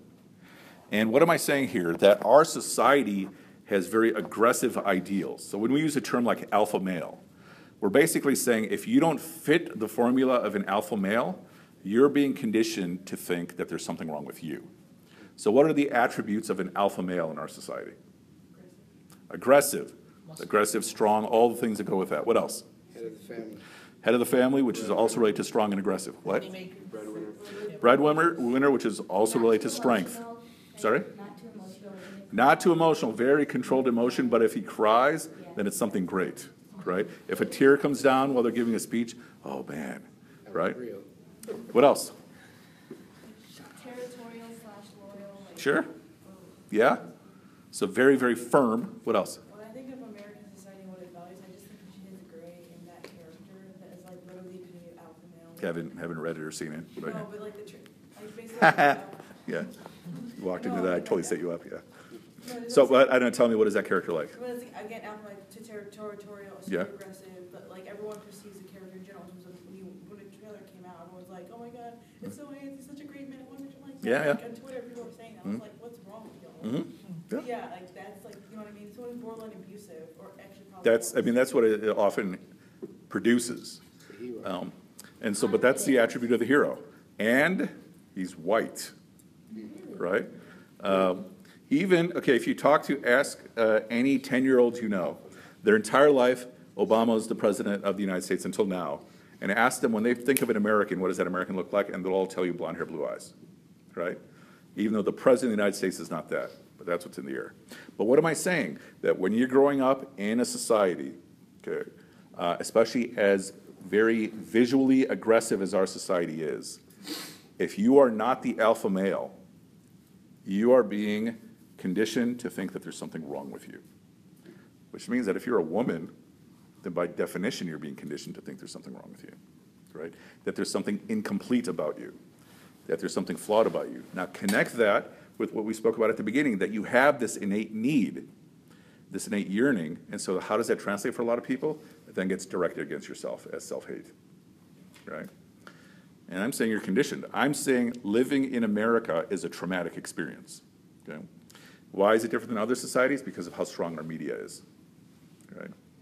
And then I'm saying we further traumatize ourselves with social media, right? Think about how many times you look at a dead kid on social media, right? That affects you. I mean, these are realities of the world, but this also affects your sense of well-being, okay?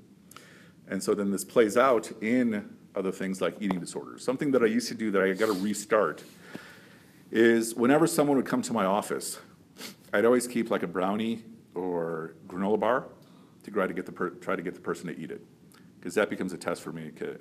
Whatever issues they're coming with, what's really going on? Is it eating disorders? And I'll give you an example, one of many. So a student came to me asking me, for help in fasting, okay? And she said she just can't fast. It's too hard for her. She can't make it through the whole day. And I asked her, can you do suhoor? Can you do seri? And she's like, yeah, I can.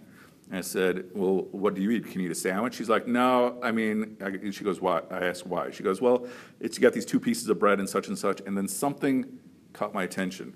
So then I asked her, on a good day, how many calories do you get? On a given day, how many calories do you consume?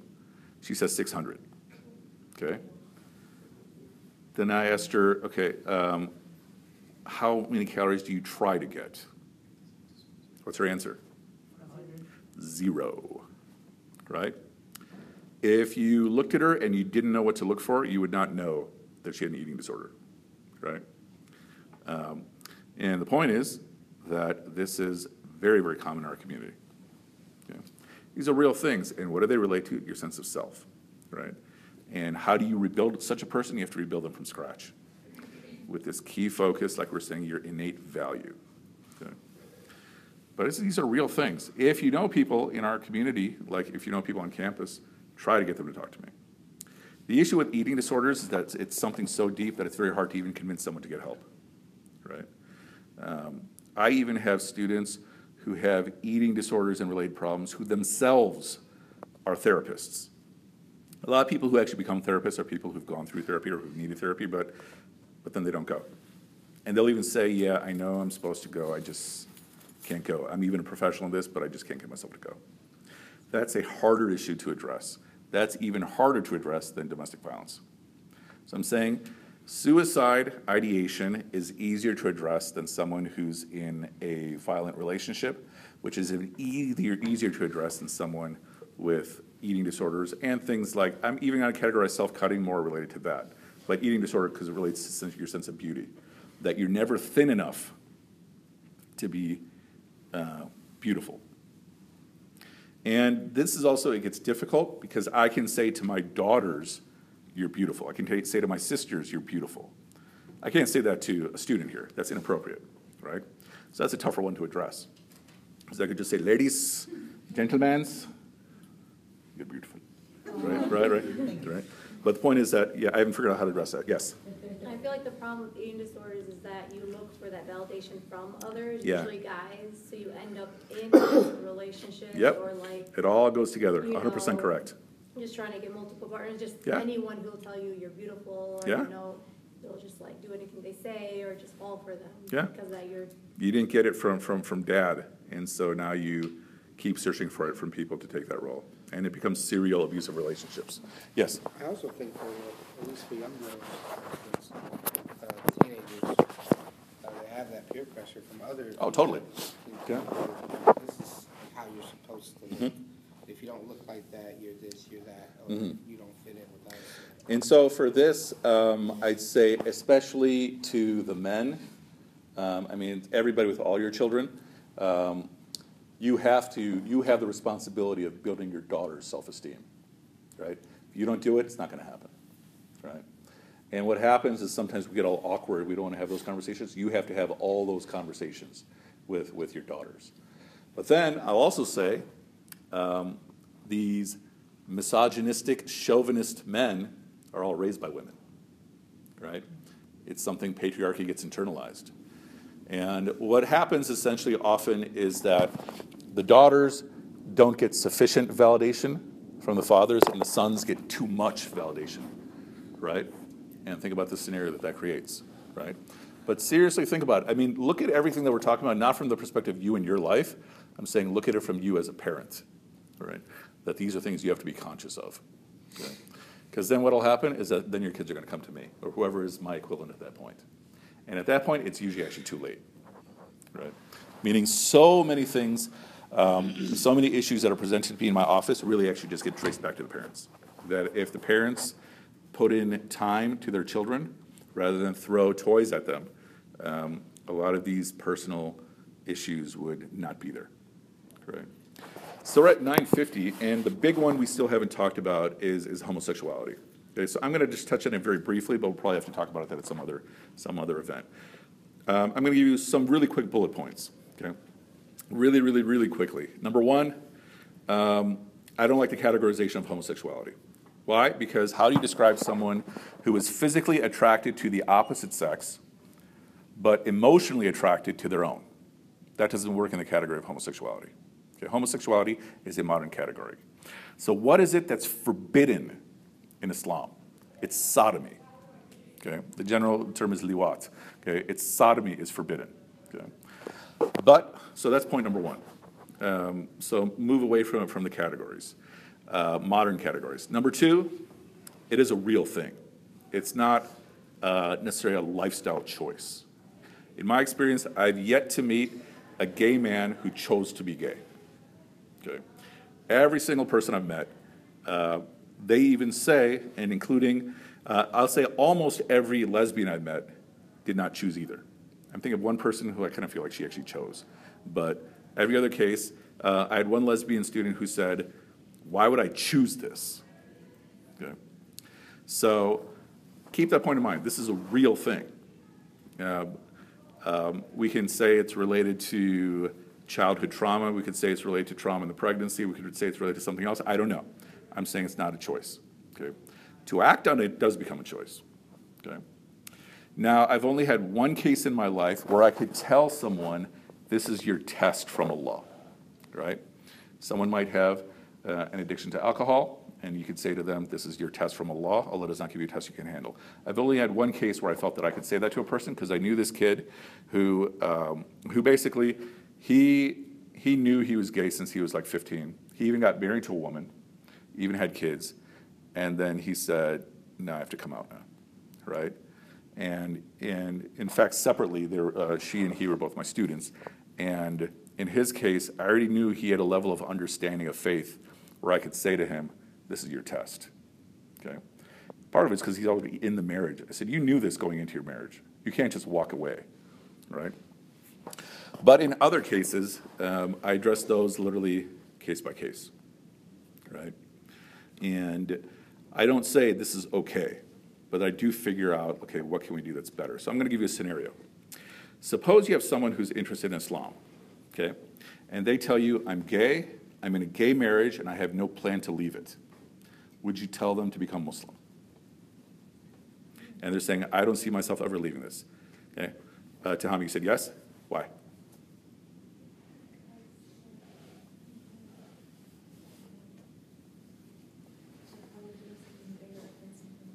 Okay. Why? There's this, me? Yes. Oh, well, there's this quote I read a long time ago, was like, everyone sins differently. Okay. So that might be their thing, but then what are you gonna tell, like, everybody who sins in Okay. Islam that you can't be a Muslim? Okay. Okay. What do you say? Certainly, I would tell them to become Muslim. Yeah. Can't hurt your chances. Yeah. This is If the key anything, point. it increases your chances. Mhm. You know, and that Allah that's the first step towards possibly changing that fact about your life. Mhm. So, yeah, the answer is absolutely yes. They should become Muslim. They should absolutely become Muslim. Islam's way bigger, okay? On issues like gay marriage and something and such, this now I'm giving you wholly my opinion. I'm not giving you an opinion from tradition. I don't think it's, I'm very open about the fact that I can't support it. I've been asked to conduct gay marriages and I tell them I can't do it, right? I also don't think it's necessarily an issue that we have to oppose. I'm giving you purely my opinion, especially compared to other issues. So the example I'll give you is every time I drive down 294, I pass by Rivers Casino, okay? And I'm literally getting furious saying, astaghfirullah, astaghfirullah, because you got this gigantic casino there, right? That, I think, is a far bigger problem than gay marriage, right? I don't think the case of Lut alayhi salam is a fair analogy in terms of gay marriage. But I'm just introducing these for discussion, yes. What do you say if you have like a friend who is gay but left the religion and the reason is God hates me? See if you can get there and talk to me. Same thing, right? Because that's usually the reason, but that's also how they've been conditioned, right? And so the point is that they need a whole lot of compassion, and some of it's also understanding. Yeah. Yes. What do you say to those? You were saying earlier that it's not a choice, right? Does that go all the way to the idea that I was born with it? So I would say I don't know if the data would support that I'm born with it, but I wouldn't be surprised if it does. And when I'm saying it's not a choice, I'm basically saying they didn't choose to do this. It's not voluntary. So it could be going that far, right? It could be caused by something else, right?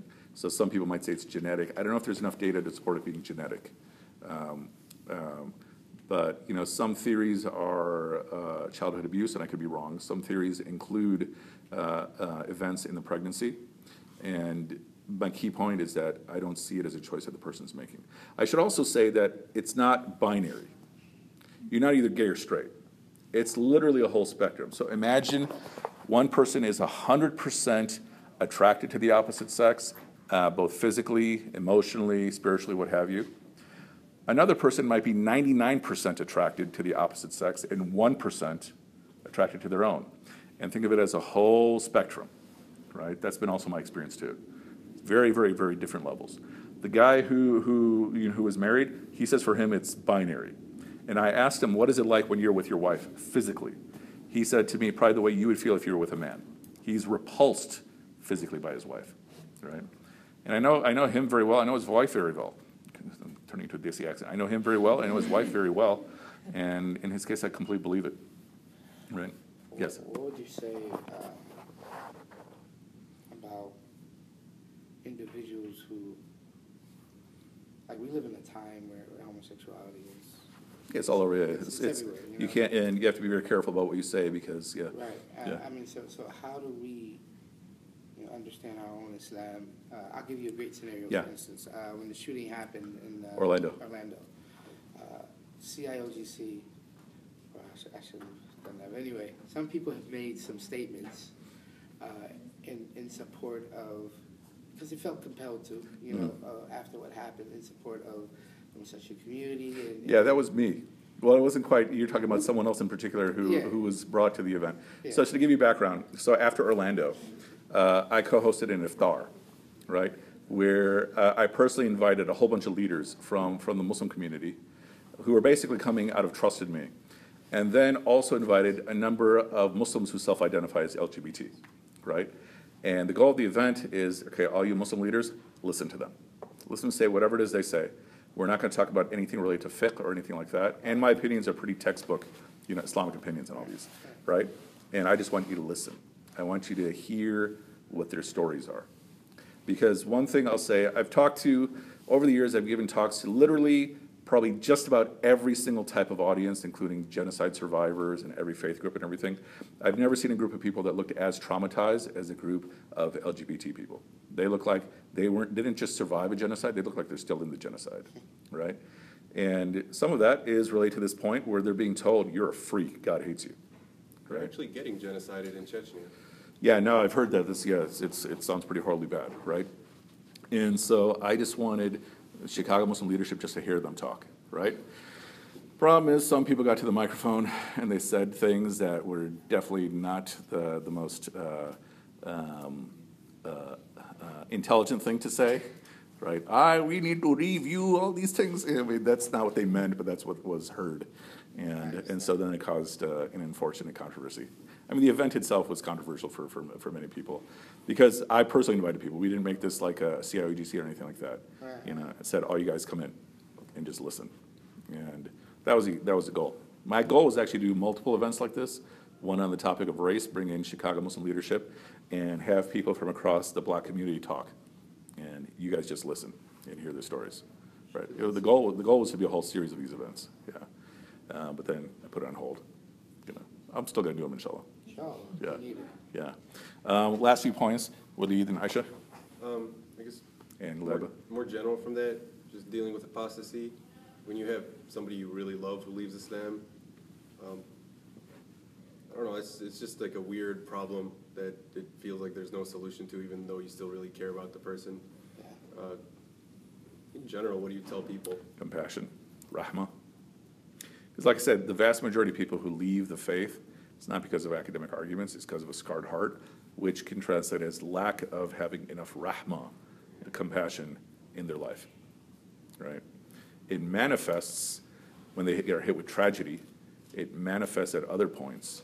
And it's not just, oh, I love you one time. It's a lot of compassion, right? And usually it is the compassion that will win over rather than the academic arguments. It might come in the form of academic arguments, but what the person is receiving is, this person respects me, right? This person respects my intelligence, values me as a person. That's what a lot of people need in our society, right? That, in my experience, is far more therapeutic than most academic lines or quoting scripture. Yeah. Aisha.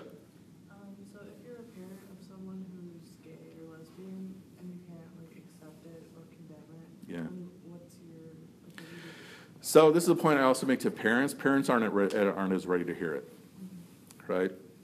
I mean, it's interesting. I had this one student who came out as lesbian, and she also wanted to become Muslim. And her parents were super conservative Catholics. And she said, my parents will barely accept me as lesbian, but they're never going to accept me as Muslim. So she's still holding off on being Muslim. This is like 5 years later, right? If they reach out to me, then I'll get into the conversations.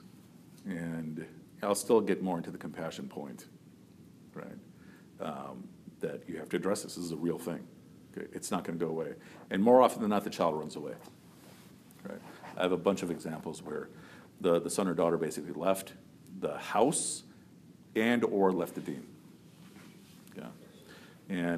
But usually, you know, parents aren't willing or ready to have that conversation. Yeah. Laiba. So with topics like these, and then also just like a number of other topics that we can literally list off, they are important for us to have within the community, within like a range of the community. But Yeah. one thing that I always come to deal with, especially when it comes to like organizations where you're planning these events, everyone's at a different level of awareness, Yeah. right?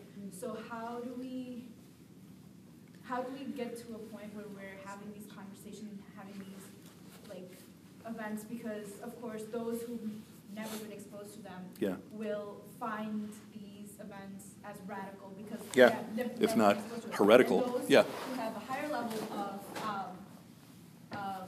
awareness will find those basic level events as not good enough, Mhm. or as taking like using them as an excuse to like check it off your list, but you're not doing enough for Yeah. the community. Mhm. So as people, well, I mean, I'm alhamdulillah leaving the leadership soon, but for like the future of MSA, not just MSA, but like in our communities at large, like how do we have those programs where, and I know you're not going to satisfy everyone, but what strategy do you? Yeah. So, okay, so a couple things. I mean, this is a good way to end the whole conversation. The burden of carrying Islam is not only on my shoulders. It is on every single one of you. And one point to think about is that think of whatever criticisms you have of the community. If you have these same criticisms 2 years from now, 5 years from now, then the fault is yours, right? If you have not done something to address it. Every single one of us has 100,000 other things going on. I'm too young, I'm still working on this, I'm still working on that. Total excuse. It's nothing but an excuse. And so you own the responsibility of this community as much as I do. The only thing that I have more might be more knowledge, maybe, might be more reputation, maybe, and more age, definitely. But you guys have more energy, right? More imagination. I don't know if you guys have more imagination than me, though. You know, I've listened to some things you guys say. No, so, but the point is that everyone has to look at this as your responsibility. Because I can't stand the conversations where it's like, the community needs to do this. I mean, because I started hearing like a Desi accent, even though it's a bunch of people who are raised here. And the community needs to do that, and the community needs to X and Y. And then, you know, 5 years later, same people are saying the same thing. And it's basically, when I hear that, I hear a bunch of people who actually have no interest in helping anybody but themselves, right? You guys all do this, and I'm going to go focus on my life, right? That's so that everybody, all of you have this responsibility, right? Now, second thing, which is the same advice that I gave to the MSA last week, all of you should make it your project to be mentors for other people. And if there are people on the planet Earth who are younger than you, then you are automatically qualified to be a mentor, right? So the answer is yes, unless we're in that movie Children of Heaven, where nobody is. Okay, you guys have no idea what I'm talking about. Okay. Toba. Anyway, so the point I'm making, have you at least seen Children of Heaven, Donna? You would love that movie. That's totally like up your alley. Why? Because where all the adults go away, actually disappear. It's called Gone. Gone or The Leftovers? Which one's Children of Heaven? Children of Heaven is where no one's born anymore.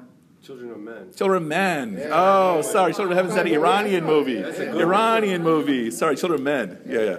Sorry, but it was like the heaven. Anyway, so no. My point is that all of you see it as your responsibility to be mentors for other people. And the easiest way, especially those of you who are at Loyola, or those of you who used to be at Loyola, look at whatever it is that you feel that I've done for you, and you owe it to me to pay it forward. Right? Yes.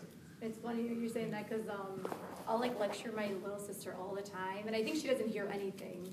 You know, I'm just like, oh, you did this wrong. See, you gotta pull out the Quran belt, and then. It was funny yesterday. She my friend told me, she's like, oh, guess what your sister said, and then she called her out, and then my sister was like, yeah, you know, I'm kind of scared of you, but like, you know, you're always right. She's like, alhamdulillah.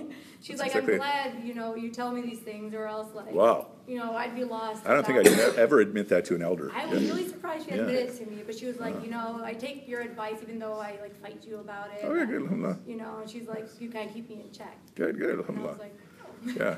So then, having said that, I mean, so Liba, so having put those principles in place, this is your responsibility, and you have to mentor people. Then you got to make each of your events targeted.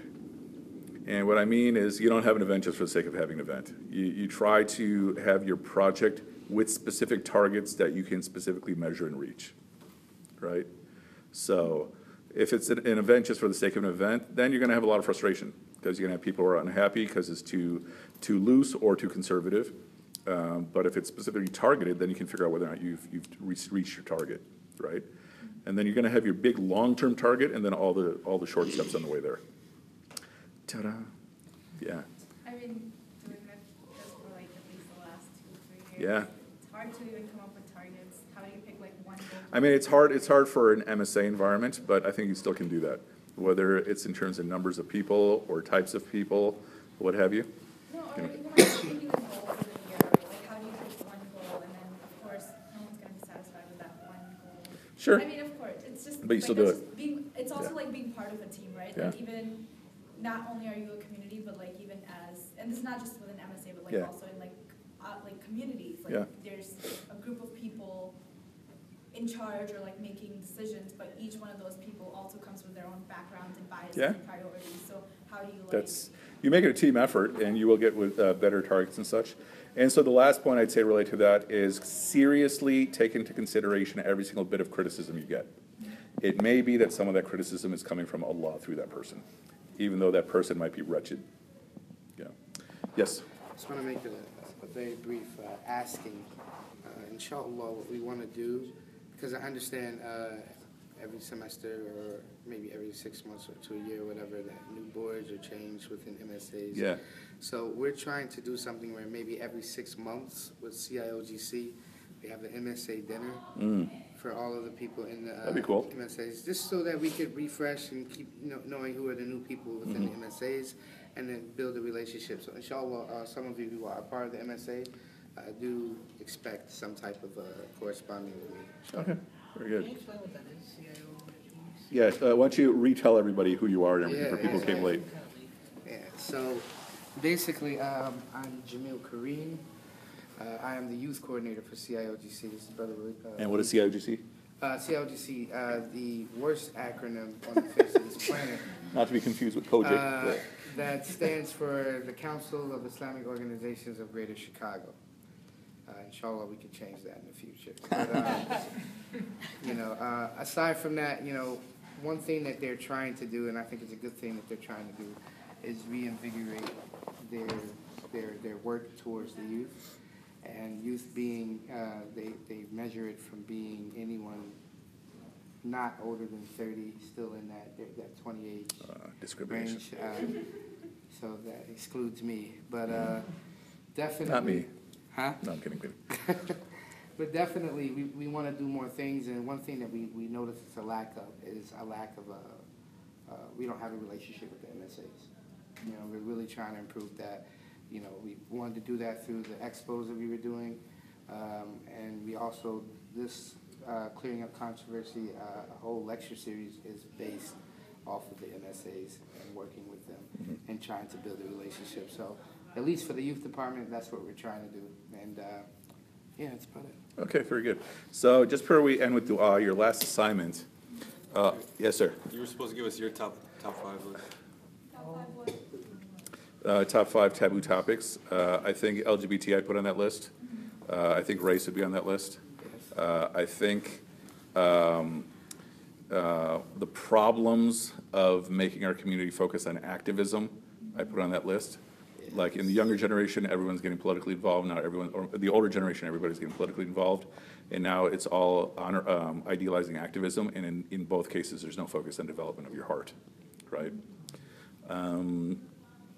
I think female scholarship is one of the taboo topics. Everybody complains we don't have any female scholars, but no one is willing to send their daughters to become female scholars. And I do think the big questions of Islamic governance are also very important, which Abdul Malik addressed, right? I'd say those are the big 5 for me that the community has to talk about. No one wants to. Yeah. But that's just literally off the top of my head. Yeah. Okay, so your assignment before you leave this room, every man in this room has to have hugged every other man in this room. Every woman in this room has to have hugged every woman in this room. Introduce yourself. Yeah, look at all these looks I'm getting from everyone. I want to go home. Okay, so we'll do a very short dua, and then, and if you don't know them, introduce them, give them your name, and just notice how yummy it feels to receive a hug, even if I'm making you do it. Okay. I've already hugged him today. Too bad, you gotta hug it again. All right. Subhanakallahumma wa bihamdika nashhadu an la ilaha illa anta nastaghfiruka wa natubu ilayk. Subhanakallahumma wa bihamdika nashhadu an la ilaha illa anta nastaghfiruka wa natubu ilayk. Subhanakallahumma, glory to you, O Allah, wa bihamdika, praise and gratitude is to you. Nashhadu an la ilaha illa anta, we bear witness there is no God but you. Nastaghfiruka, we seek your forgiveness. Wa natubu ilayk, and we turn to you. All right, may Allah ta'ala reward you all. And so get to the hugging. Wa akhir da'wana alhamdulillahi rabbil alameen.